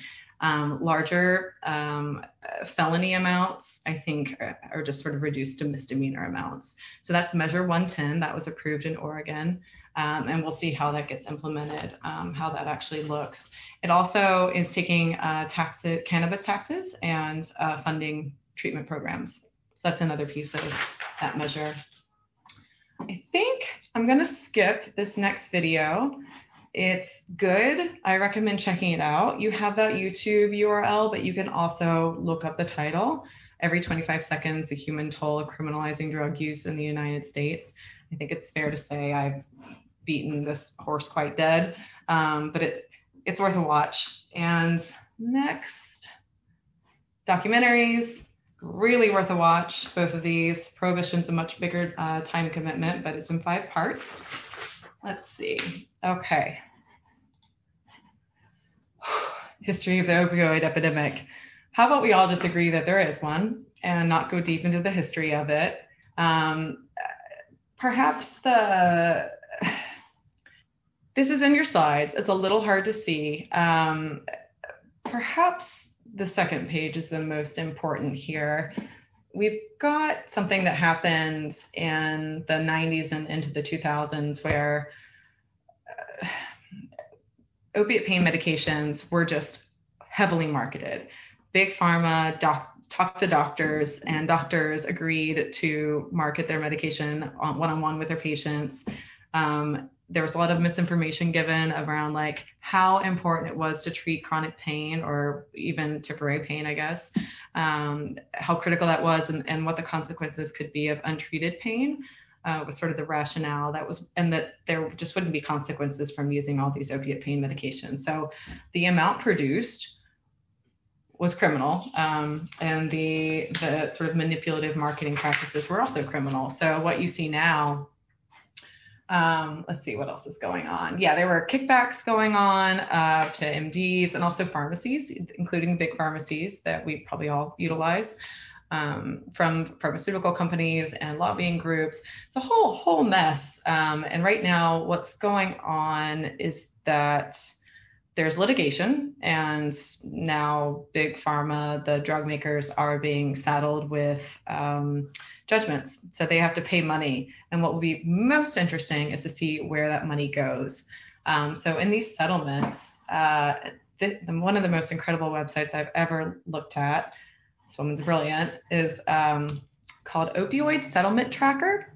And there's a lot of information. This is written by, I believe she's a lawyer, but she's got some great infographics in there that really explain what went wrong. Where did the FDA and DEA just kind of not do their job? Because they are both the entities that are supposed to look after sort of the illicit drug use and then the pharmaceutical drug use or pharmaceutical drug world. And they both just didn't. They failed for various reasons. So this, again, in your slides will look kind of complicated, but you can go to opioidsettlementtracker.com, and there's this and a bunch of other infographics. And the site is called opioidsettlementtracker.com because there's an interest in figuring out where this settlement money is going to go. Is it going to go towards preventing overdose now that we've got a mass number of people who are using opioids and opiates, people who started on pain pills and then moved on to heroin or still using just prescriptions. It's we don't know. So I encourage checking that out and understanding what regulatory capture means, because that took me a minute to wrap my head around. I swear this might be the smartest woman's writing I've read in a while, and I've been reading a lot. Okay, just 2 more minutes. We're not going to discuss this, but just think about it for a second, maybe on your break. How might all of this history have really shaped our implicit biases and stigma in light of policy? So opioid epidemic, all of a sudden everyone cares because white people are dying. Harm reduction actually starts to get embraced. It starts to be sanctioned. It starts to be funded. We haven't really gotten to talk about welfare, so let's just not. And then marijuana legalization, just as David was talking about, have your attitudes changed? You know, did you have some judgments about marijuana use? Was pothead used in a pejorative manner in your language in the past, and maybe that's shifted now? I think everyone's sort of different in this way, and the states that you've spent time in will certainly influence that, but just things to think about. All right, I'm going to use my last minute or two because we've been talking about harm reduction like it's the answer and like it's a one-size-fits-all thing. Not really, just kidding. It's not. It's a variable thing that fits differently for everyone. But there are communities, including the Black community, that aren't necessarily going to be a fan of it. And I am embarrassed to admit that I had never really thought about this, despite serving especially older Black adults in New York City and the outer boroughs, who were like really not into harm reduction at all, really like my 12-step. I'm not going to come to your groups. I'm not going to talk to you about this. And these were people that I was just like, oh, just come to support your peers. This is in a supportive housing setting, to contextualize. But they were like, nope, this isn't what I believe in. And in fact, I think it's harmful. I think it's beyond enabling. And I was like, okay, each to their own, that's all right. But there's sort of a deeper piece here that it's important to understand, especially if you're all budding or experienced harm reductionists. And this, I assume, could apply to other communities as well that have been disproportionately impacted by drug policy and criminalization, and perhaps those that have also a heavy faith sort of presence. I don't know. David actually did a little bit of lit review to see if that was the case for Latinx communities or API communities, Native. Didn't find any good literature on it. In fact, there's not much literature even on Black communities' perspectives on harm reduction. But here are just some takeaway points that, of course, it makes sense that harm reduction might not seem like the best idea. There are a lot of white people involved in creating it and touting it. And it's a way to keep people using drugs and to not force them to stop, which if you're a Black individual and you were using drugs, you were at risk of criminalization. So looking at it from that perspective, it makes sense why that would not be something that would be warmed up to. Also, the importance of sort of sobriety and abstinence, and those might be values that were touted by faith leaders, older faith leaders in those communities. And that can be the ideal. So I think when we think about values and why some people really prefer abstinence, it's important to realize that it's not just sort of maybe a personal experience. It's something that's really pervasive in their community and touted by someone that they really respect. What else do I have here? Yeah, also a desire to dispel or disprove white-created stereotypes. I can't say if that's true or not, but it's certainly something to consider. And then rational hesitance around accessing substance use services or medical or other services because of, again, David and I have talked about this a lot in former trainings, but how implicit bias it's gonna be just doubled. There's not only the fact that someone is a person of color and they might not receive as good of care, but then if they're a substance user as well, that could impact them receiving equal care to, let's say, a white person coming in who does not use drugs. So I don't want to make this an afterthought, but the reference that's there, the Eversman article, is particularly good in breaking this down. It's a qualitative study of understanding attitudes from Black communities around harm reduction. And then hand it over to David, who's going to talk about models of addiction. Then I'm going to round out the day again by talking about harm harm reduction's perspective on addiction. Let's see here. We were just talking about concerns and criticisms of harm reduction in Black communities. And one bullet that I missed here, that potentially harm reduction is not sufficient to raise individuals impacted by structural racism out of instability, poverty, and addiction cycles. And I think that's such an interesting point, and I'll touch on something a little later, a concept called recovery capital, what it takes to recover. But we all know that it takes all of the social determinants of health being considered, all aspects of someone's life, their ability, their sort of socioeconomic upward mobility, what barriers might exist to that. And harm reduction on its own, just as will reduce harms and not sort of stop you from using, that could absolutely feel that way, unless that harm reduction program is coming with a whole other blend of sort of like maybe vocational or case management services. And that's when harm reduction as an intervention is sort of different. And of course, that would be perceived that way as not enough to deal with the myriad of sort of barriers or lack of resources that could occur in communities that are oppressed. So just one last bit to point out there. And all right, so what are we left with here? There are harm reduction policy initiatives and there are harm reduction programs. So we've talked through decriminalization a bit. What we have talked about are some other sort of policy initiatives, reproductive justice, and we're not going to really talk about it at all, but it's an area where harm reduction is involved and can apply. Good Samaritan laws, just an example of a policy initiative that involves if someone's overdosed and you've been using as well, and you call EMS or the cops, you're not going to get in trouble as well. Funding and legalization of all of these programs on the right, which include syringe exchange programs, housing first housing, naloxone, also known as Narcan, and supervised consumption sites. So some examples there. We don't need to learn about the world, do we? Oregon's not the first to decriminalize drugs. Some other countries have done it. Portugal, I believe, was the first, so it's noted here. They did that in 2001, and it's because they were having sort of an extreme increase in HIV and hepatitis B and C and tuberculosis.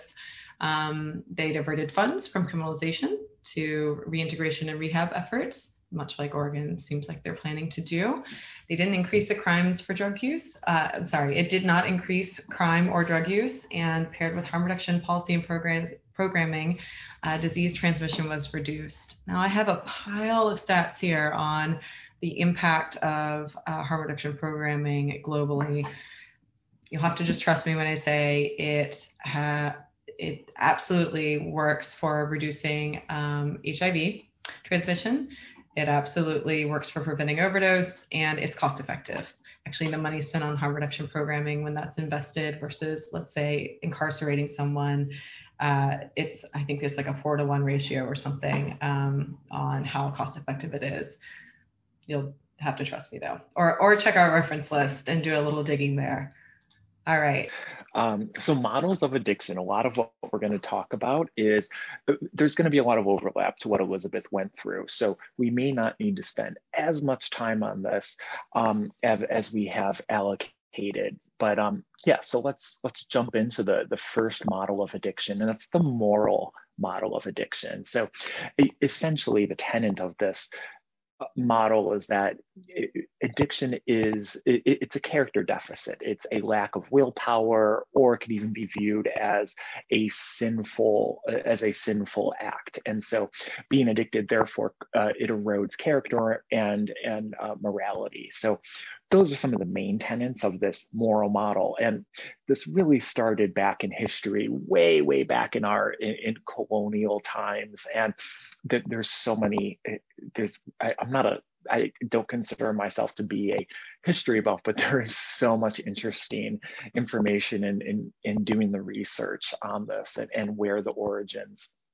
have come from. And I highlighted a few things that I just thought were really interesting of just how substances have been so integrated into American culture back from its founding.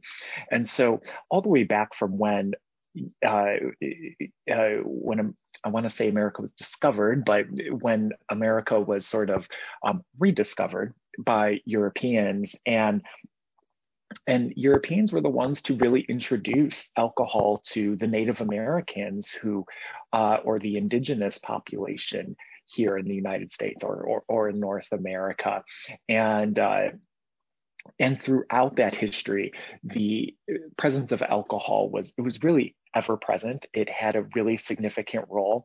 It started as really rum was one of the first beverages that was consumed all the time. Like there wasn't a way for people to purify their water. So I don't know how you do this, so don't ask for a how-to tutorial, but they used rum to help purify the water. And so rum was consumed in the morning as part of breakfast. It was something that everybody sort of drank throughout the day. And the way they were making rum, it was from molasses that was coming from Europe. And in Europe eventually, or Britain, they cut off the molasses supply, and I don't know why.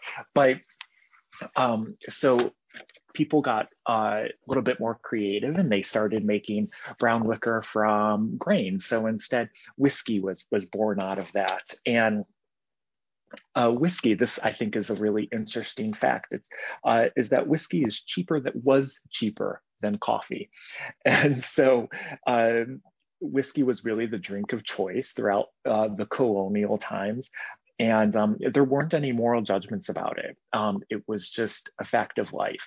It was used as a tender, as a way to trade goods. And so is tobacco. That was another really important substance that has so many underpinnings to our society and our structure. And again, it was also used as a tender, a form of trade, and also not surprisingly, Elizabeth, I believe, had mentioned this a little bit before, but we and I say we as Americans, I guess, in those days, so I should probably switch my pronouns, but the Americans in the colonial times, they would actually use alcohol as a way to impair the natives, the indigenous people, so that way they had an advantage over them when they were making trade deals. So again, not terribly surprising, but still, it's still a little bit shocking to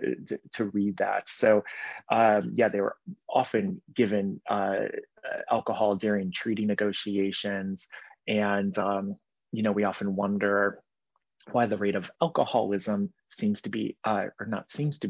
is very much elevated in the native population. And sometimes we wonder why. Well, it was certainly the European settlers who introduced that to the native population. So anyways, bringing things up a little bit further to late 1800s and early 1900s, alcohol is obviously integrated into so much of society.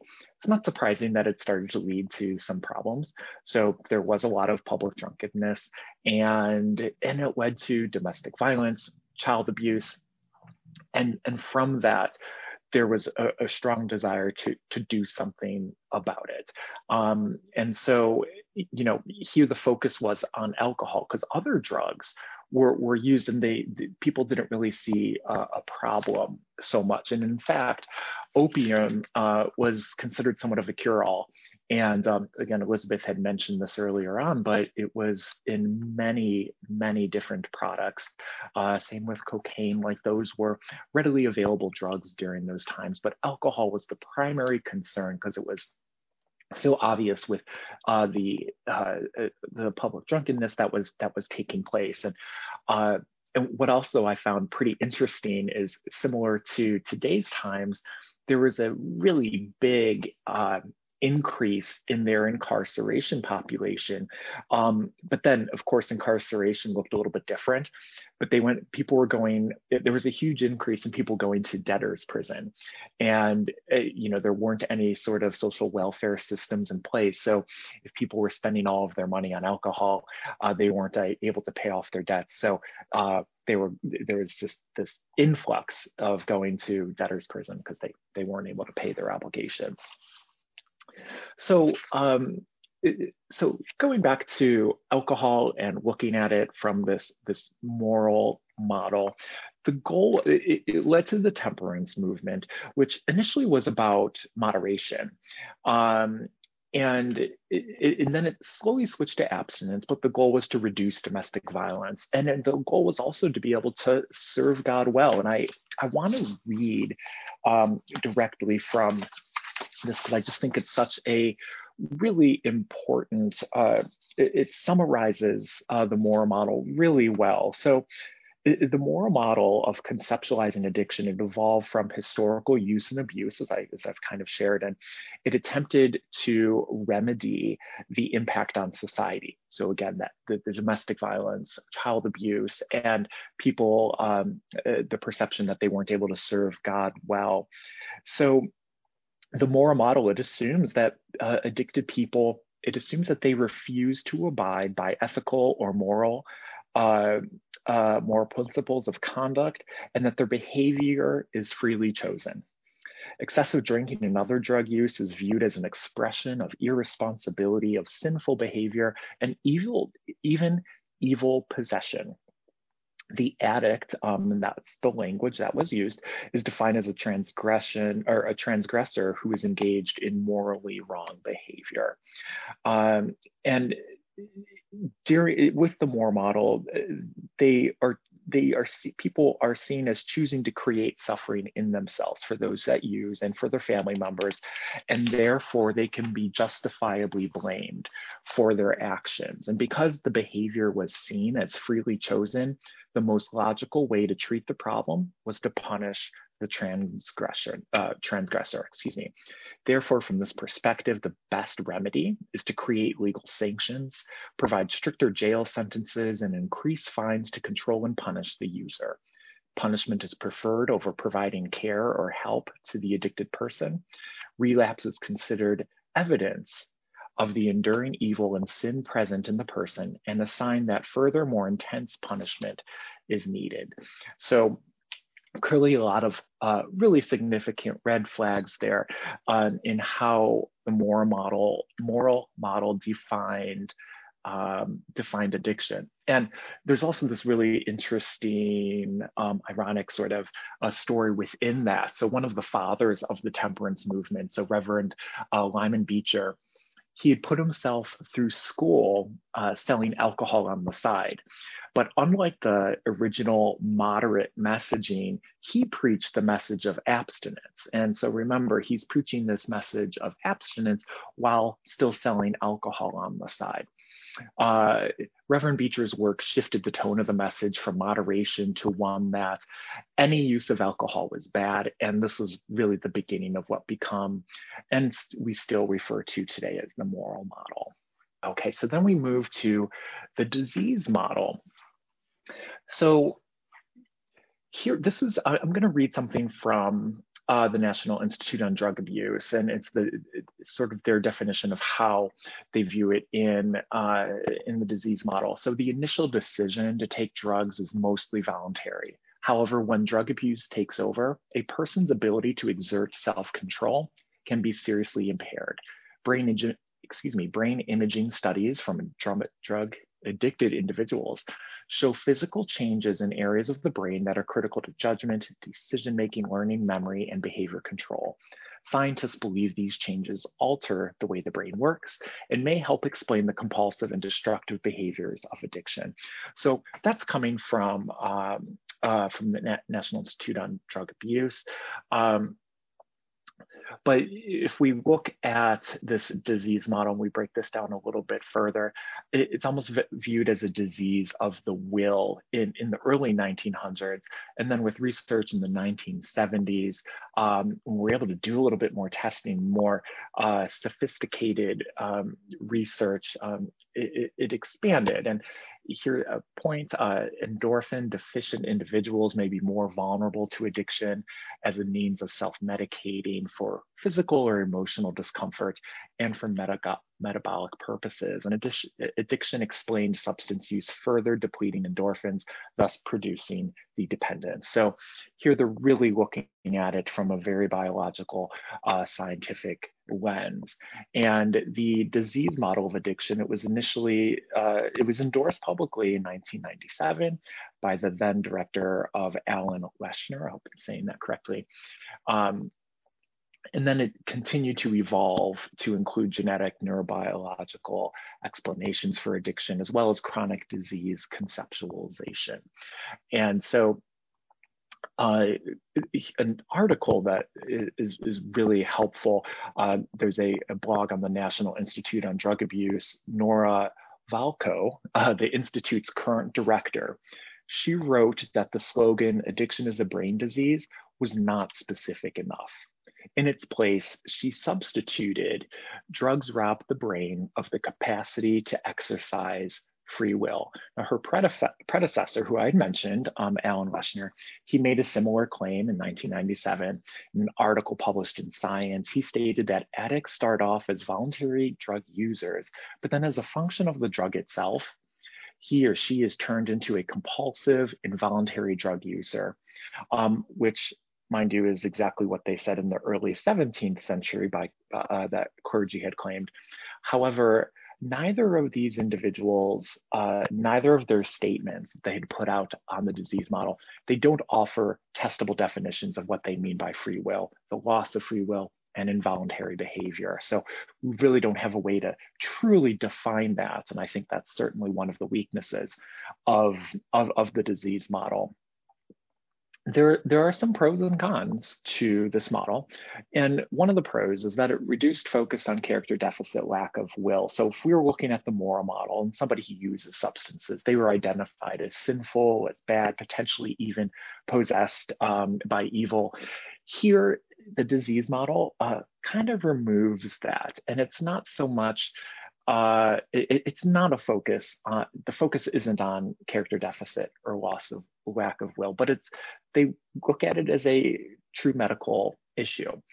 The responsible, and this also led to sophistication around medication-assisted treatment, because now we have this very strict medical model in which we're viewing addiction. And now there is this, at least in MAT, there are medications that can be prescribed to address that problem. It doesn't cure the problem, doesn't make it go away, but at least helps reduce some of the harm. So some of the negatives about this is the disease model, it can be really viewed as dichotomous. So it's either you're addicted or you're not, legal or illegal, kind of that all or nothing thinking that, and I think to generalize, all or nothing thinking really plays a lot in this. And it also, there is a lot of pathologizing with this model, but also it can take away an individual's ability to feel autonomous. And I know there are varying views on whether or not, about autonomy and is that taken away when you start using substances. But if somebody does feel like they have the ability to stop using, sometimes this disease model almost, I don't want to say dehumanizes, I think that's too strong of a word, but it invalidates that. It's no, you have a disease that you may not be able to do anything about. And again, I realize that that's speaking that in a more rigid term, and there is a lot of gray area there. And I think people can use the disease model actually to be pretty validating, but these are just some of the ways that it can be a negative thing. And there are certainly a lot of positives to the disease model as well.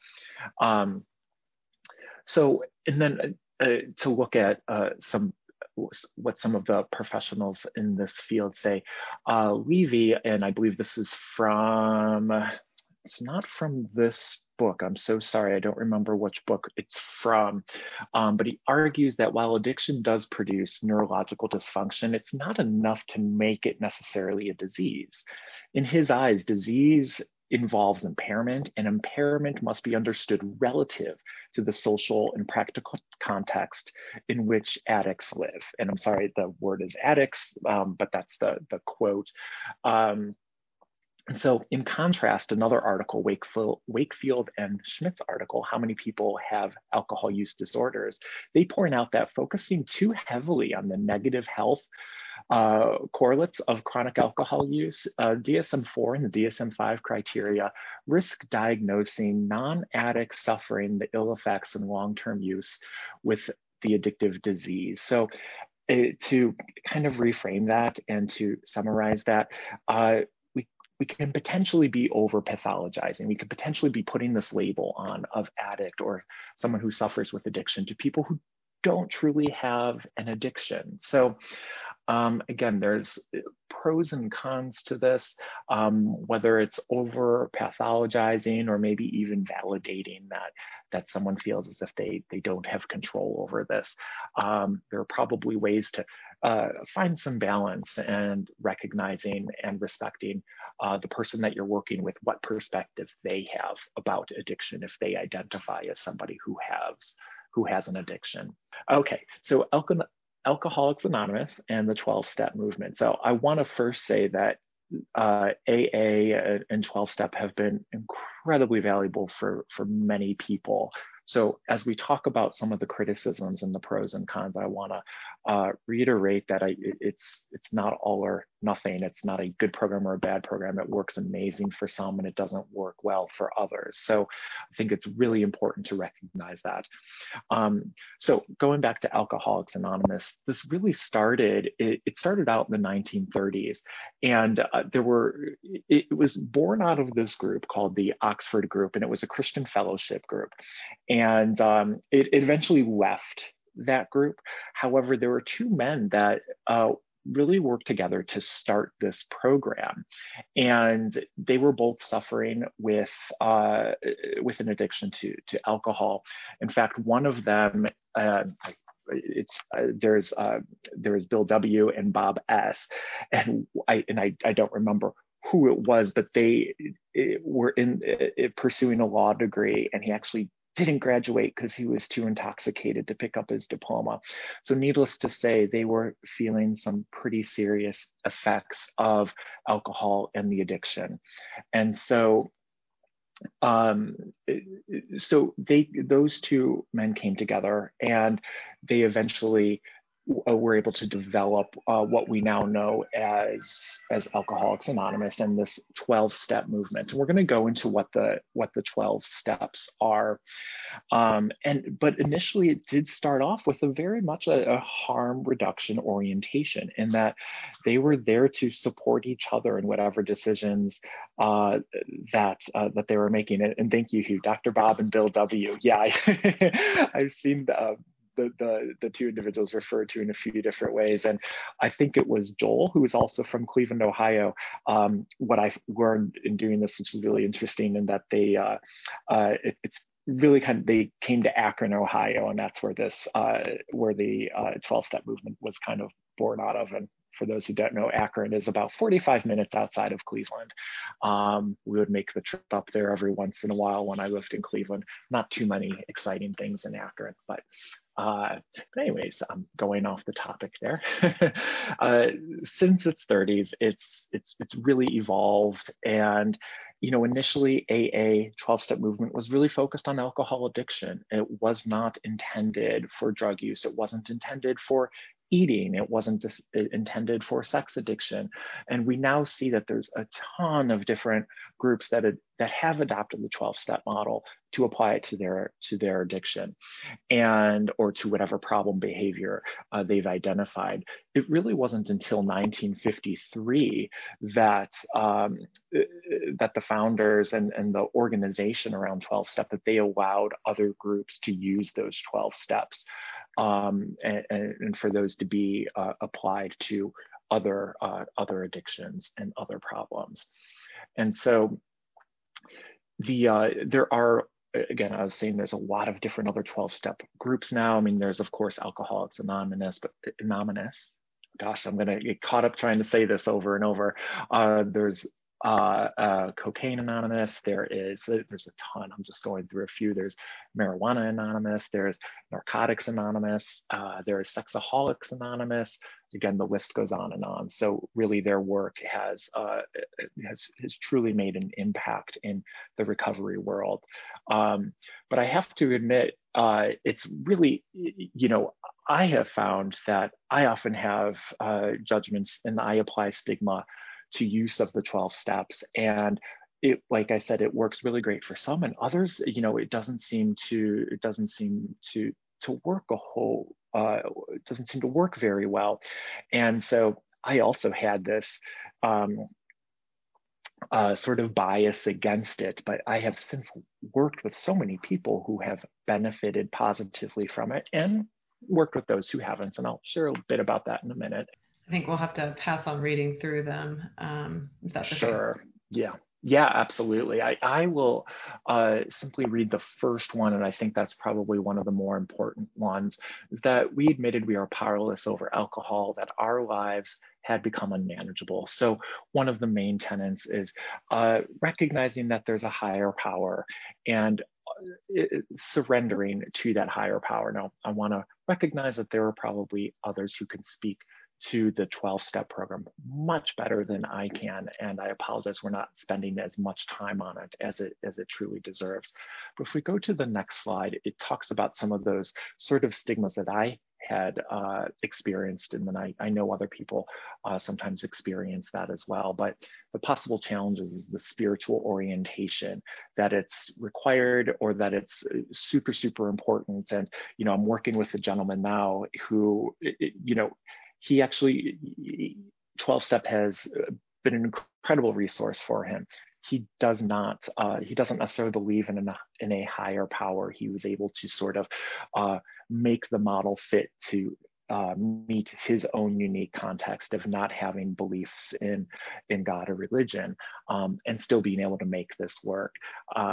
And so, some of the other challenges with the 12-step model is, loss of jobs, relationships. That stuff might seem to be unrelatable, and social skills and tolerance of large groups is somewhat required. Now, perhaps, you could go to a large AA group and maybe not participate very actively if you're shy, but that can be a barrier for a lot of people. And there has been some stigma and disapproval of psychiatric medications in AA or NA. Again, I think it really varies depending on the group that you go into, and it's for those who do want to go, who do believe that 12 steps would be helpful for them. A really important part is to make sure you're finding a program that meets your needs, and one that you feel comfortable with the others involved. And it may take searching around a bit. It may take some work to find a group that you feel really comfortable in. So if you're working with anybody who's involved in 12-step and they're getting a little bit disillusioned, but they still really want to do this program, encourage them to look for other groups. Maybe they just haven't found one that meets their needs in the community. And then, one of the things that we don't have up here is, there's also this notion that AA really wants people to accept abstinence as the end goal. And that might be a big drawback for some individuals.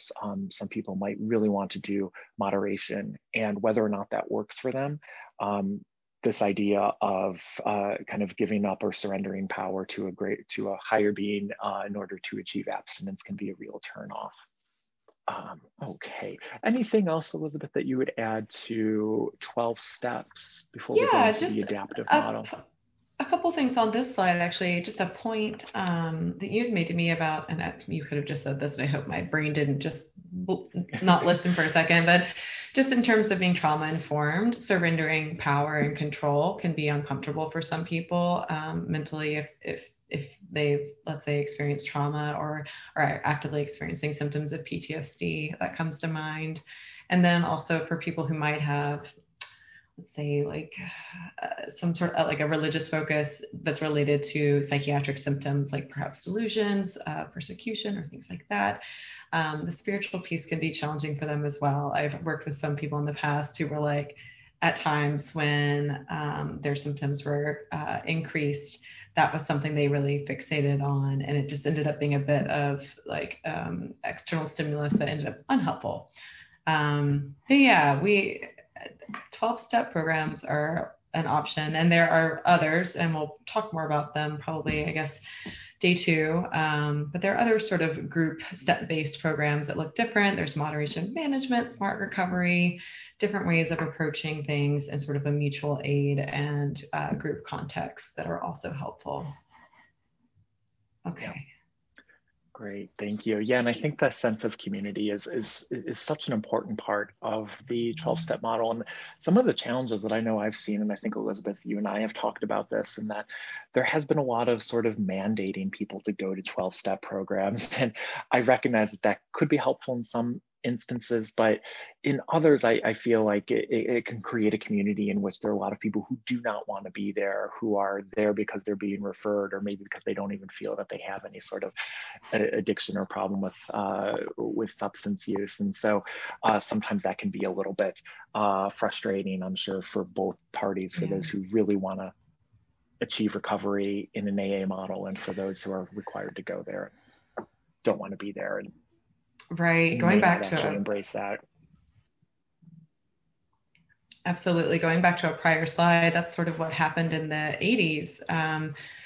Courts got their hands on AA, didn't they? People started getting mandated treatment, and as things moved from an inpatient setting to an outpatient setting, just in terms of addiction treatment in general, there was this supplementation with AA that both provider context and legal context, criminal justice context, used AA. So then you've got people in a group with those who really want to be there and are motivated to be there, and then those that don't want to be there and are just doing it to pass a requirement. So I think that's been part of maybe, part of it, that is a problem that's not going to work. And then Ashley, I see your comment there. Yeah, it's interesting, just not everyone can develop a relationship with a higher being. I would be completely incapable of doing that. I am an internal locus of control girl, and I wouldn't be able to do it, but I could take many of the other steps and learn from them if I found myself in a position, I think. And so it's just not one size fits all. Sometimes we talk a lot about adaptive models, and we're actually going to talk about something called the adaptive model of addiction in a second, but it's not for everyone. Thank you so much, Elizabeth. That's very helpful. And also thanks, Jean, for answering that about smart recovery. Hector had a question about, is smart recovery abstinence-based? And Jean was able to pull out a resource there and let us know that it is abstinence-based at its core. So thanks so much for doing that. So now we have the adaptive model of addiction. And so the adaptive model really pulls in lots of different reasons and methods for why people may use, and starting with childhood and challenges that feed adaptive failures. So this could even be tied into attachment. Again, just the family dynamic that someone grows up in. It could also sort of tie into socioeconomic and resources available. But yeah, adaptive model starts looking at childhood challenges that have sort of perpetuated maladaptive behavior. And so drugs and alcohol come into the picture, and they have this role in compensating for failures. And then of course they influence our coping mechanisms and personality. So you could see how it's building and building. So when using an adaptive model of treatment, it's going to focus around those early experiences, but also in present day, replacing some of those old coping mechanisms of whether it's drinking or using a substance other than alcohol, but slowly being able to replace those with more adaptive coping mechanisms, putting or working with an individual to create healthy communities that will help to support a help to support those more healthy coping mechanisms. And and through a psychological lens, substance use is often seen as a symptom. So it's not so much that substance use is the core diagnosis, but perhaps it's simply a symptom of something else. Perhaps it's a symptom of major depressive disorder, and that is one of the maladaptive behaviors that had developed. And I keep saying maladaptive, and I have to actually correct myself because it may have been adaptive at some point. Alcohol use to deal with depression may have been adaptive at first for that individual, or same with PTSD. I think that's an easier example to kind of wrap my head around. But yeah, over time it may have turned into problematic and no longer adaptive, and now maladaptive. Yeah, I think in terms of the adaptive model of addiction, certainly not a sort of like commonly discussed or thought of concept. It is just sort of the non-disease model, and it's what, using CBT for substance use or MI has sort of grown out of to some degree.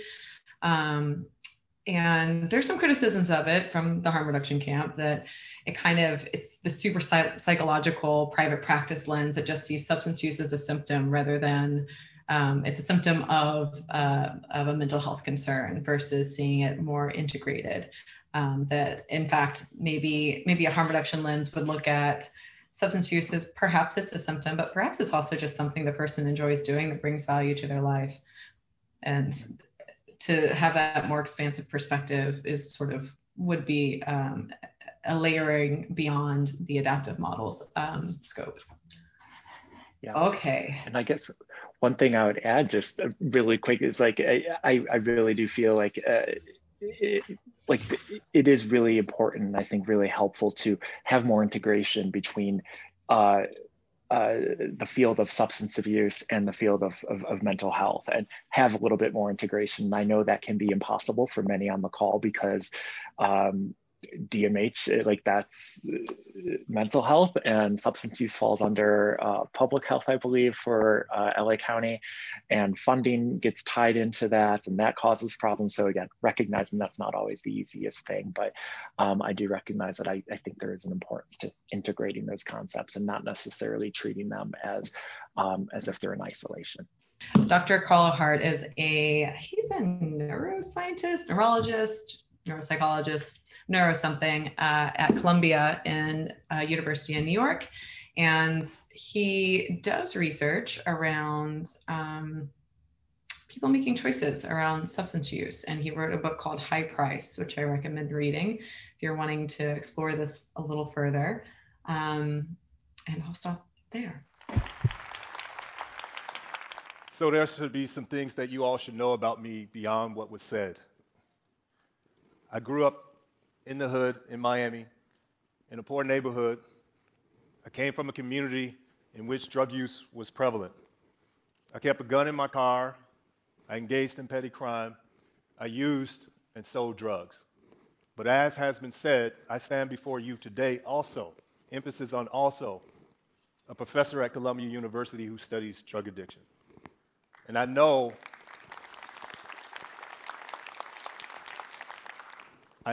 what some of you all are wondering, especially the ones who haven't Googled me yet. How in the world did you get from there to here?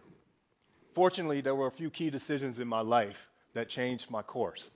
After high school, I joined the Air Force, and joining the Air Force started me on the path of higher education. And I ultimately earned a PhD in neuroscience. You see, I studied neuroscience specifically so I could solve the drug addiction problem. See, I fully believe that the crime and poverty in my community was a direct result of crack cocaine. And so I reasoned that if I could solve or cure drug addiction, I could fix crime and poverty in my community.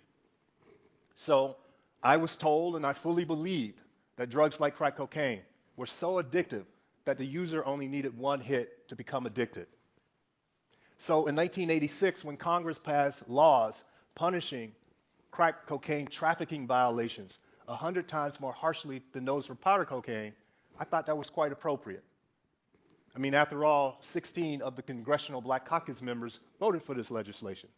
I thought it sent the clear message to crack users and dealers in places like my old community that we wouldn't tolerate them destroying the neighborhood or the community.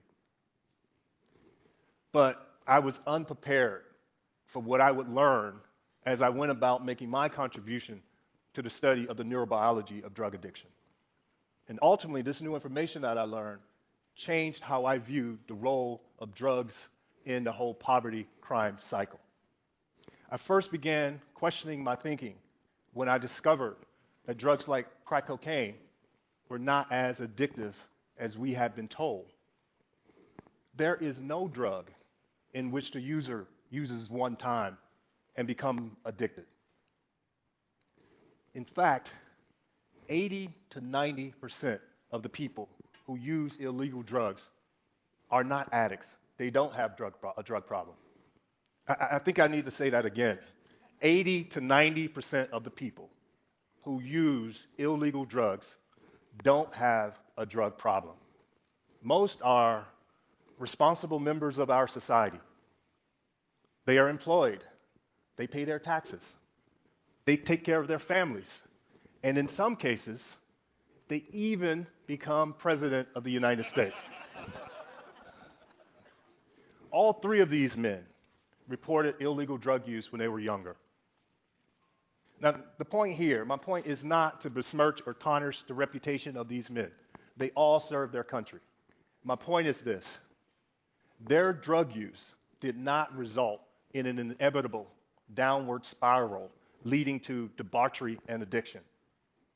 And the experience of these men is the rule, not the exception. The overwhelming majority of drug users don't have a drug problem. Now, the notion or the idea or the basis for this one hit and you're hooked idea comes from experiments conducted in the 1960s and 1970s.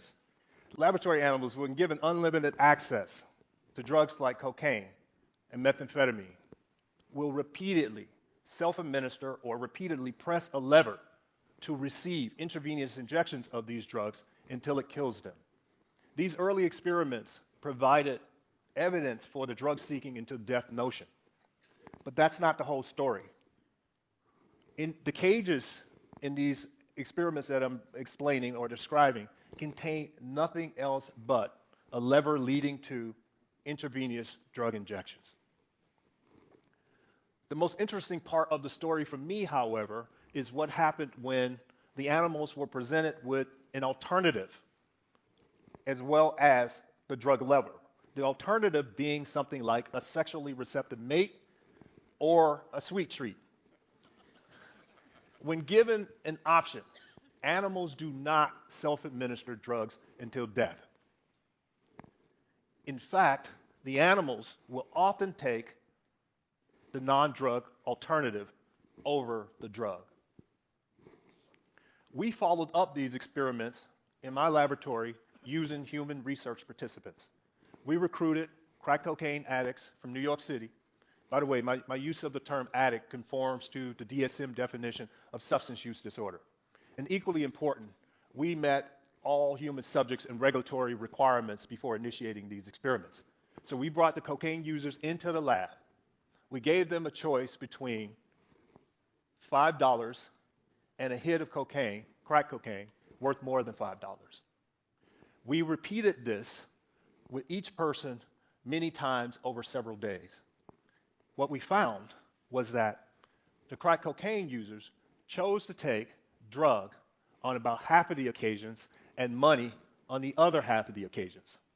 Even a nominal amount of money was enough to deter crack cocaine addicts from taking drug on at least half of the occasions. Not exactly the insane anything for a hit behavior that I was taught that crack cocaine users would display. We next recruited methamphetamine addicts and repeated that same experiment.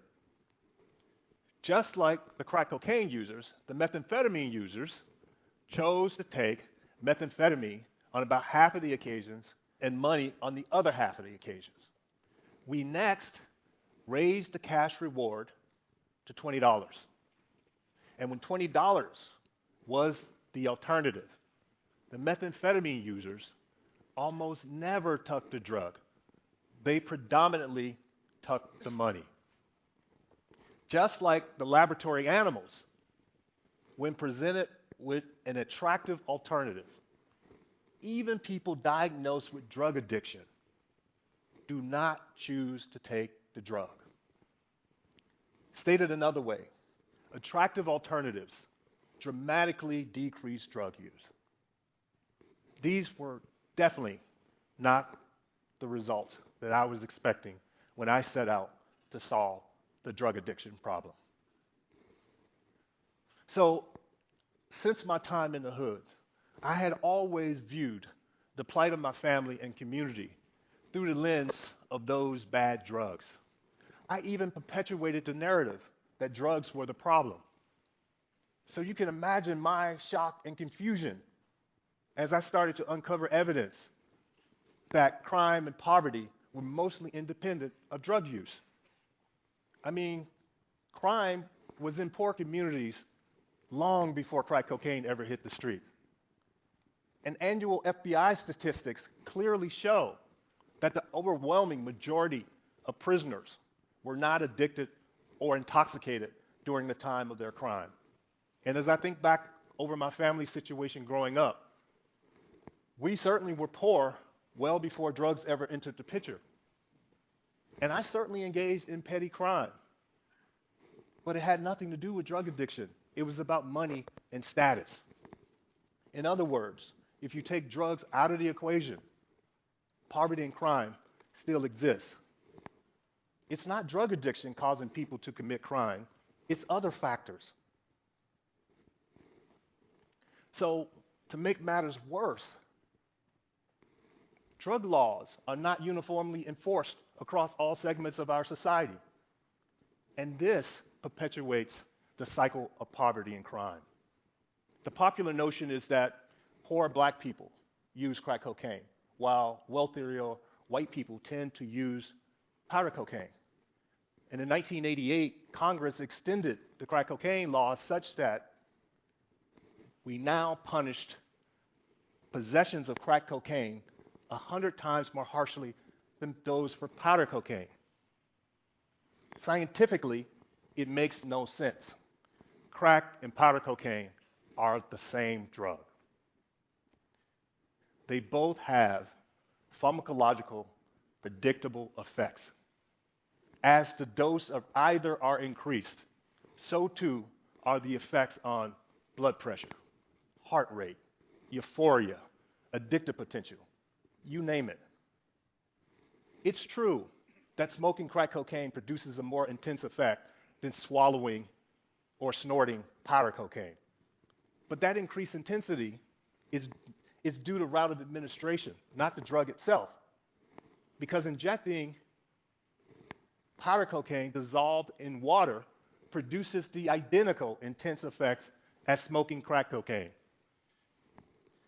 And those same laws require that anyone caught with even small amounts of crack cocaine were required to serve a minimum of 5 years in prison. But that's not even the real injustice. Here's the real injustice.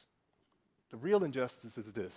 More than 80% of the people convicted under these laws were black, despite the fact that most users of all forms of cocaine are white. I hope it's okay to stop there. I was getting caught up. I'm like, oh, I want to keep listening, even though I've heard this before. Yeah, I know. And I'm sorry, I need to stop with the spoilers. Right, so we covered some of that content earlier, a little bit of it. But so Carl Hart takes an interesting perspective, and he makes some really good points, right? Like we need to think about what's most reinforcing in people's lives. He talks about the rational choice of crack addicts. That's sort of his language for this. And it's certainly, money, for example, in his research is one thing. And the Rat Park research that he was referencing, where if you create, let's see here, sorry, rat parks. This is Bruce Alexander's research from the 70s, where they have rats have a fun place to run around. They're not going to use drugs as much if it's like safe, if it's enjoyable, stimulating. I think what this goes to point out is how critical it is that people be housed, that they have social environments, that they have a productive or meaningful role in their lives. And so it's not about whether someone's going to become addicted or not necessarily. It's if there's any chance of someone working through addiction, if it is addiction that they have versus just substance use, because some substance use can exist outside of addiction, of course. What is it going to take to deter that person away from deciding to use the drug? And it is all these other sort of holistic pieces in their life coming together to be more attractive, something they want to sustain more than the drive to use the drug. All right, so we'll skip over these slides, but you have them. So a couple other kind of quick perspectives. Some other folks who kind of are relevant to harm reduction's perspective on addiction, Stanton Peele is one, and he, as well as Peter Cohen, who's from the Netherlands. Stanton Peele is American and writes a lot about attachment, love as attachment, addiction, kind of makes some comparisons between love, attachment, and addiction as attachment. A lot of people don't necessarily like his writing. He also writes a lot about natural recovery. He's similar to the Sobiels in that way. We're not going to get into whether natural recovery is real or could occur.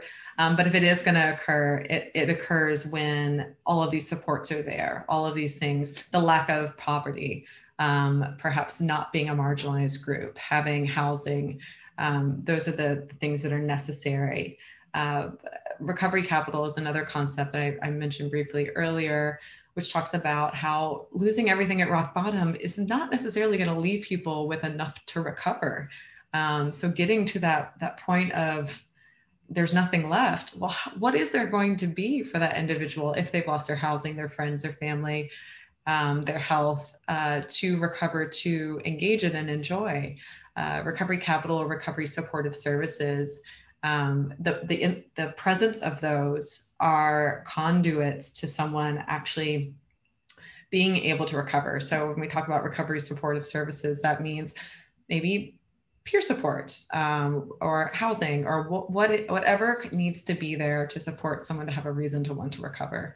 And then, yes, as I just mentioned, Peter Cohen talks about bonding as kind of the function of addiction. And this, again, we're just talking about reasons why, not just why people use, not the basis of why they use, but why addiction occurs.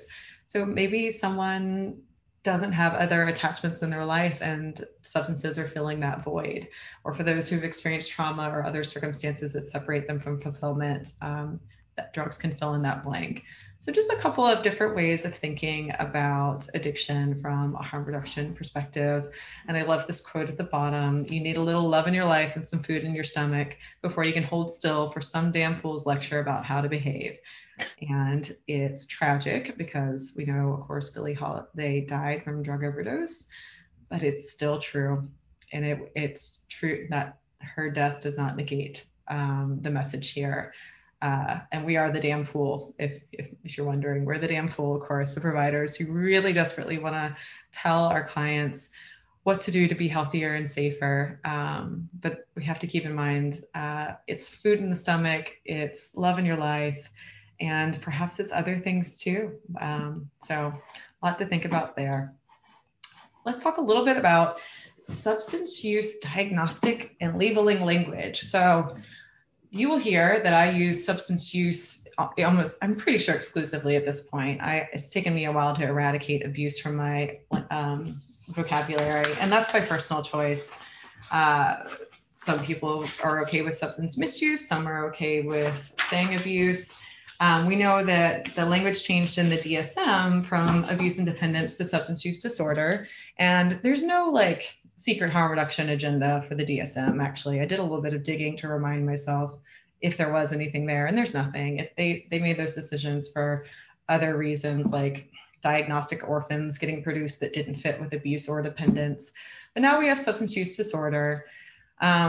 What I was talking about earlier, and I'm going to try and throw this link in the chat, and it's going to be an ugly link, and I'm sorry for that, but I actually just stumbled across this recently, so it's nowhere in our slides. But here is this memo that was sent out just as the Obama administration was wrapping up and to hand things over to Trump. And I'm putting it in there because we have a different administration coming in. And no matter your politics, if you are a harm reductionist, if you're interested in recovery-oriented and person-centered services and language being used and supported by the executive branch, I am encouraged by the fact that our former vice president, who was part of this executive branch at the time, will be coming back and perhaps support the further integration of harm reduction and recovery-oriented language and services into what they expect the country to do. They don't have all the power, but we'll see. So I encourage you to read through that. I'll read a little quote from actually someone else, William White, who writes a book called Slaying the Dragon, which is a good book on the history of addiction and addiction treatment services. It's a big book, but very, very interesting if you enjoy the history on this. So a quote by him, and he's been cited throughout this presentation as well. Terms such as alcohol abuse, drug abuse, substance abuse all spring from religious and moral conceptions at the roots of severe alcohol and other drug problems. They define the locus of the problem in the willful choices of the individual, denying how that power can be compromised, denying the power of the drug, and denying the culpability of those whose financial interests are served by promoting and increasing the frequency and quantity of drug consumption. So he has a bit of a perspective on, like, let's not call it abuse for a completely different reason than what I would consider. I don't like using the word abuse because not all use is abuse. And abuse also has a bit of a meaning of something negative. In this memo, I'm going to read a little bit more from it. They're citing some research that shows that people with substance use disorders are viewed more negatively than people with physical or psychiatric disabilities. And that even highly trained substance use disorder and mental health clinicians were significantly more likely to assign blame and believe that an individual should be subjected to more punitive measures rather than therapeutic measures when the subject of a case vignette was referred to as a substance abuser rather than a person with a substance use disorder. So we don't like the word abuse. It has, like, right, just as humans, it makes me think of domestic violence, actually, is immediately what it makes me think of. And other people have their own sort of, associations with the word. But I would encourage, try out use. It's pretty objective. If you have someone who likes the word abuse, like a client identifies as someone who abuses substance, then you'd follow their lead on their language, of course. But use is another option that takes some of the power that may not intentionally be meant to be there from language. Also of note, the editors of the journal Substance Abuse have released I believe this is in, I want to say 2017, 2018, a letter, a publication within their publication talking about how their title is a diagnostic anachronism and a pejorative term.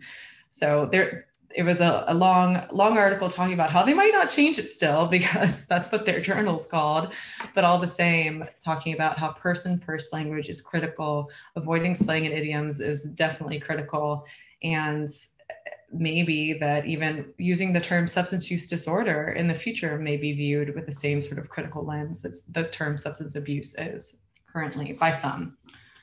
Some more food for thought. And linking this back to your jobs really quickly in the last 10 minutes.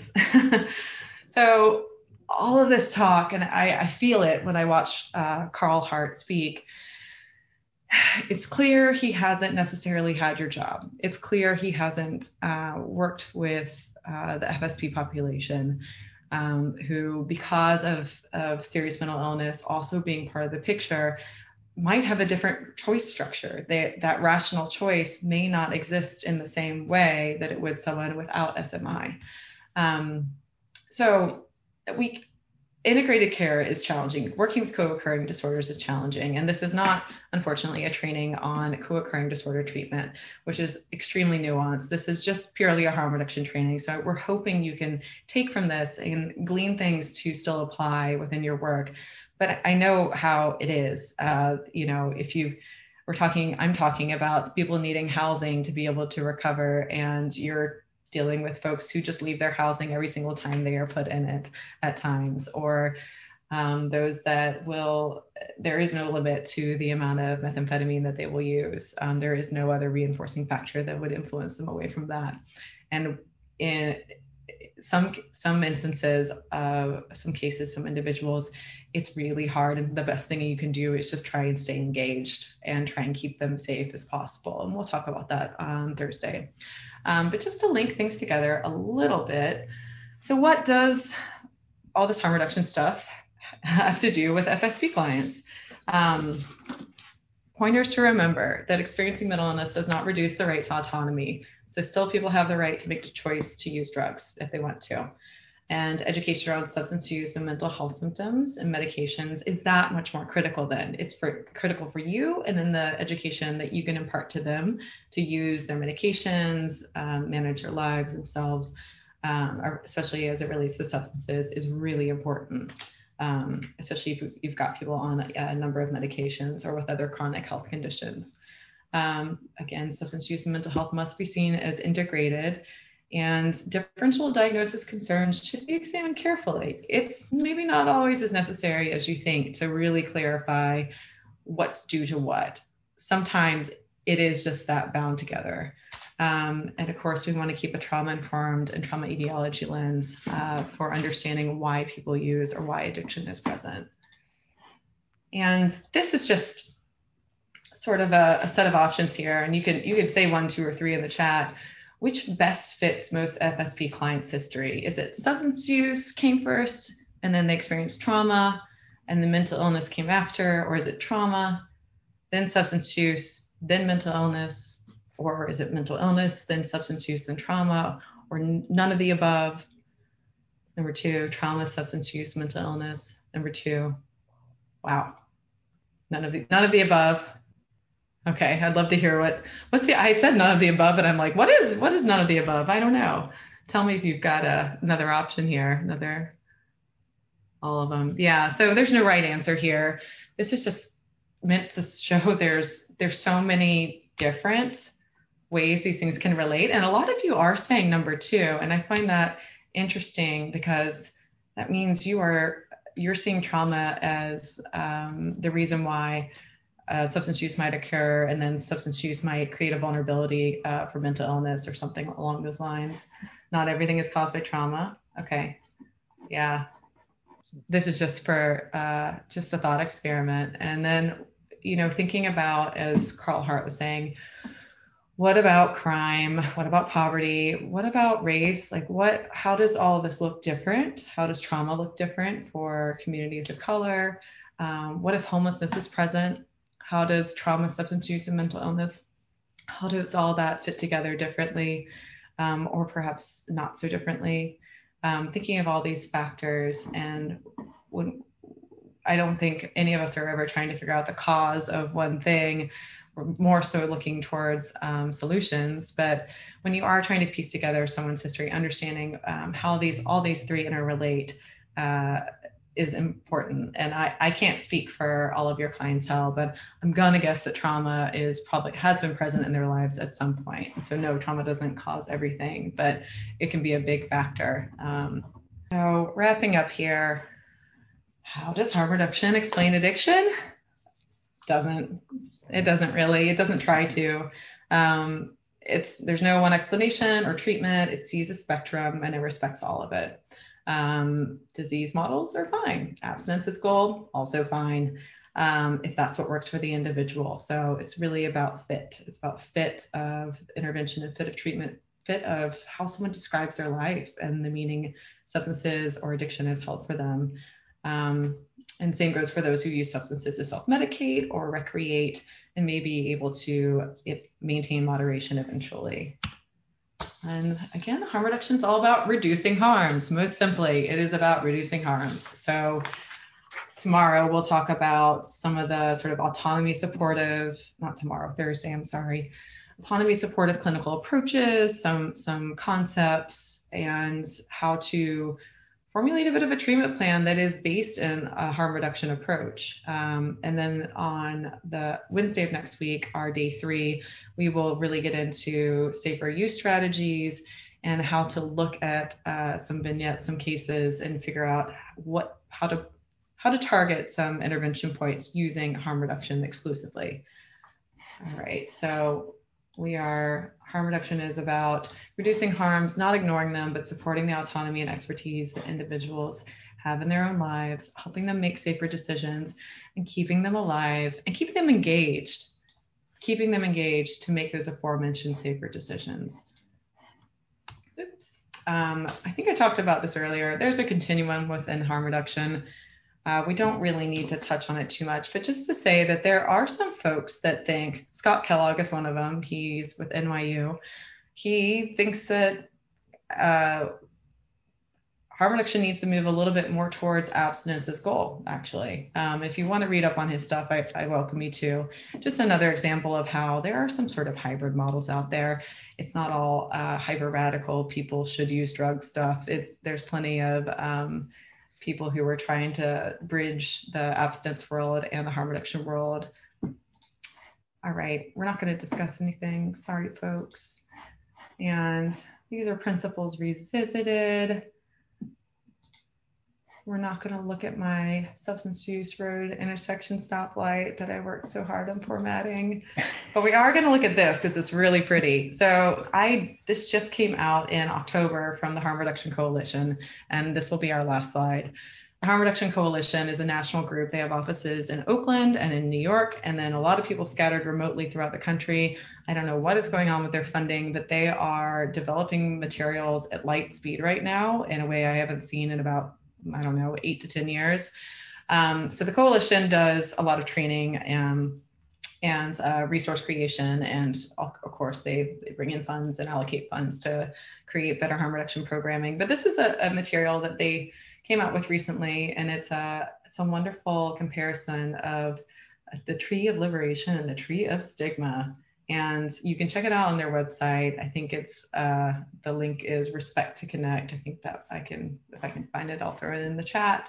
But taking it back to what this is about, harm reduction is about respecting autonomy, recognizing that risk is real, that harms are real, but working alongside individuals to really follow their path and to see them as humans with the right and with the right to make decisions, and that there's so much good in them to not dehumanize or minimize them to someone who is a substance user, an addict, whatever. So on the left, we've got, starting from the bottom, roots and perceptions, seeing substance users or people who use drugs as capable, trustworthy, and caring versus not trustworthy, lazy, and sick. The beliefs, they can do anything. They're telling me the truth. They care about the community, versus beliefs of they're probably lying, they don't have the willpower, they can't help themselves. And then what are the actions on this left side? Creating plans together based off their goals, asking clarifying questions to understand the whole story, benefits and consequences and needs, sharing resources and education for their friends to have, versus the actions of stigma, which is ignoring the story and projecting your own agenda. We are actually engaging in proliferating, that's not the right word. We are furthering stigma when we don't listen to someone's story, when we gloss over the details, and when we just assign our own agenda and assume that power. When we're requiring mandatory XYZ because they won't do it otherwise, or when we only talk about the disease and not about what they actually have control over. So when we don't positively frame things, when we don't look at the whole picture and treat someone as a very whole human who can go on a myriad of paths. All right, so we are done. Sorry for the bit of a rushed ending. We'll start at 1 p.m. and go till 4:30 on Thursday. Thank you so much. If people are staying on, I know a while ago, I believe it was Dr. Ahmed had a question about risk reduction versus harm reduction. And I was thinking I'm able to answer that from a little bit of an older perspective. And from my work with HIV and AIDS, we really viewed it as a sort of a continuum for safer sex practices. So there was kind of like the prevention component, but then, again, the program I worked in was geared towards men who have sex with men. So the risk reduction piece was encouraging condom use and being able to provide those tools for individuals. And then the harm reduction approach was when people were not willing to use some of those tools for safer sex. And so again, it's not appropriate to go into some of the harm reduction techniques for this audience, but then we would talk more specifically of like, okay, you're choosing to not use these things. So now we want to protect the harm that might come from the behaviors as much as possible. And so we really viewed that as it was definitely a continuum. I don't know how well that translates. I was trying to think about it like with substances, and it's hard for me to kind of wrap my head around seeing if there's an overlap there. Interestingly, the coalition just tried to sort of address this. They're defining risk reduction as tools and services to reduce potential harm, and then harm reduction as the approach and fundamentals to reduce potential harm. I don't really see a difference there. I think it's just, right. I think it might be a little bit of semantics, personally. The risk reduction world, I came from that initially, and that was what we were talking about, doing sort of like educational interventions with binge drinking college students. Could that have been called harm reduction? Yes. But we were researchers, not service providers. So maybe tools and services versus approach and fundamentals. Maybe risk reduction exists outside of like the clinical, maybe something like that. I'm not sure. One thought. Yeah, it's a good question. So I appreciate that coming up, and I'm a little bit intrigued now to see if that's really an application for substance use or not. Yeah, I don't know. Yeah. And then the coalition is calling harm reduction with a capitalized H and capitalized R as a reference to the philosophical and political movement. So that's helpful because I never know whether to capitalize it or not. And now it's harm reduction capitalized, proper noun, if it's about the movement, and if it's about approach and fundamentals for reducing harm, it's little h and little r. Thank you so much for your time today. Thank you so much for all the participation. I love seeing the commentary, even if I can't read it while I'm talking because I can't do both at the same time. And thank you for your open minds.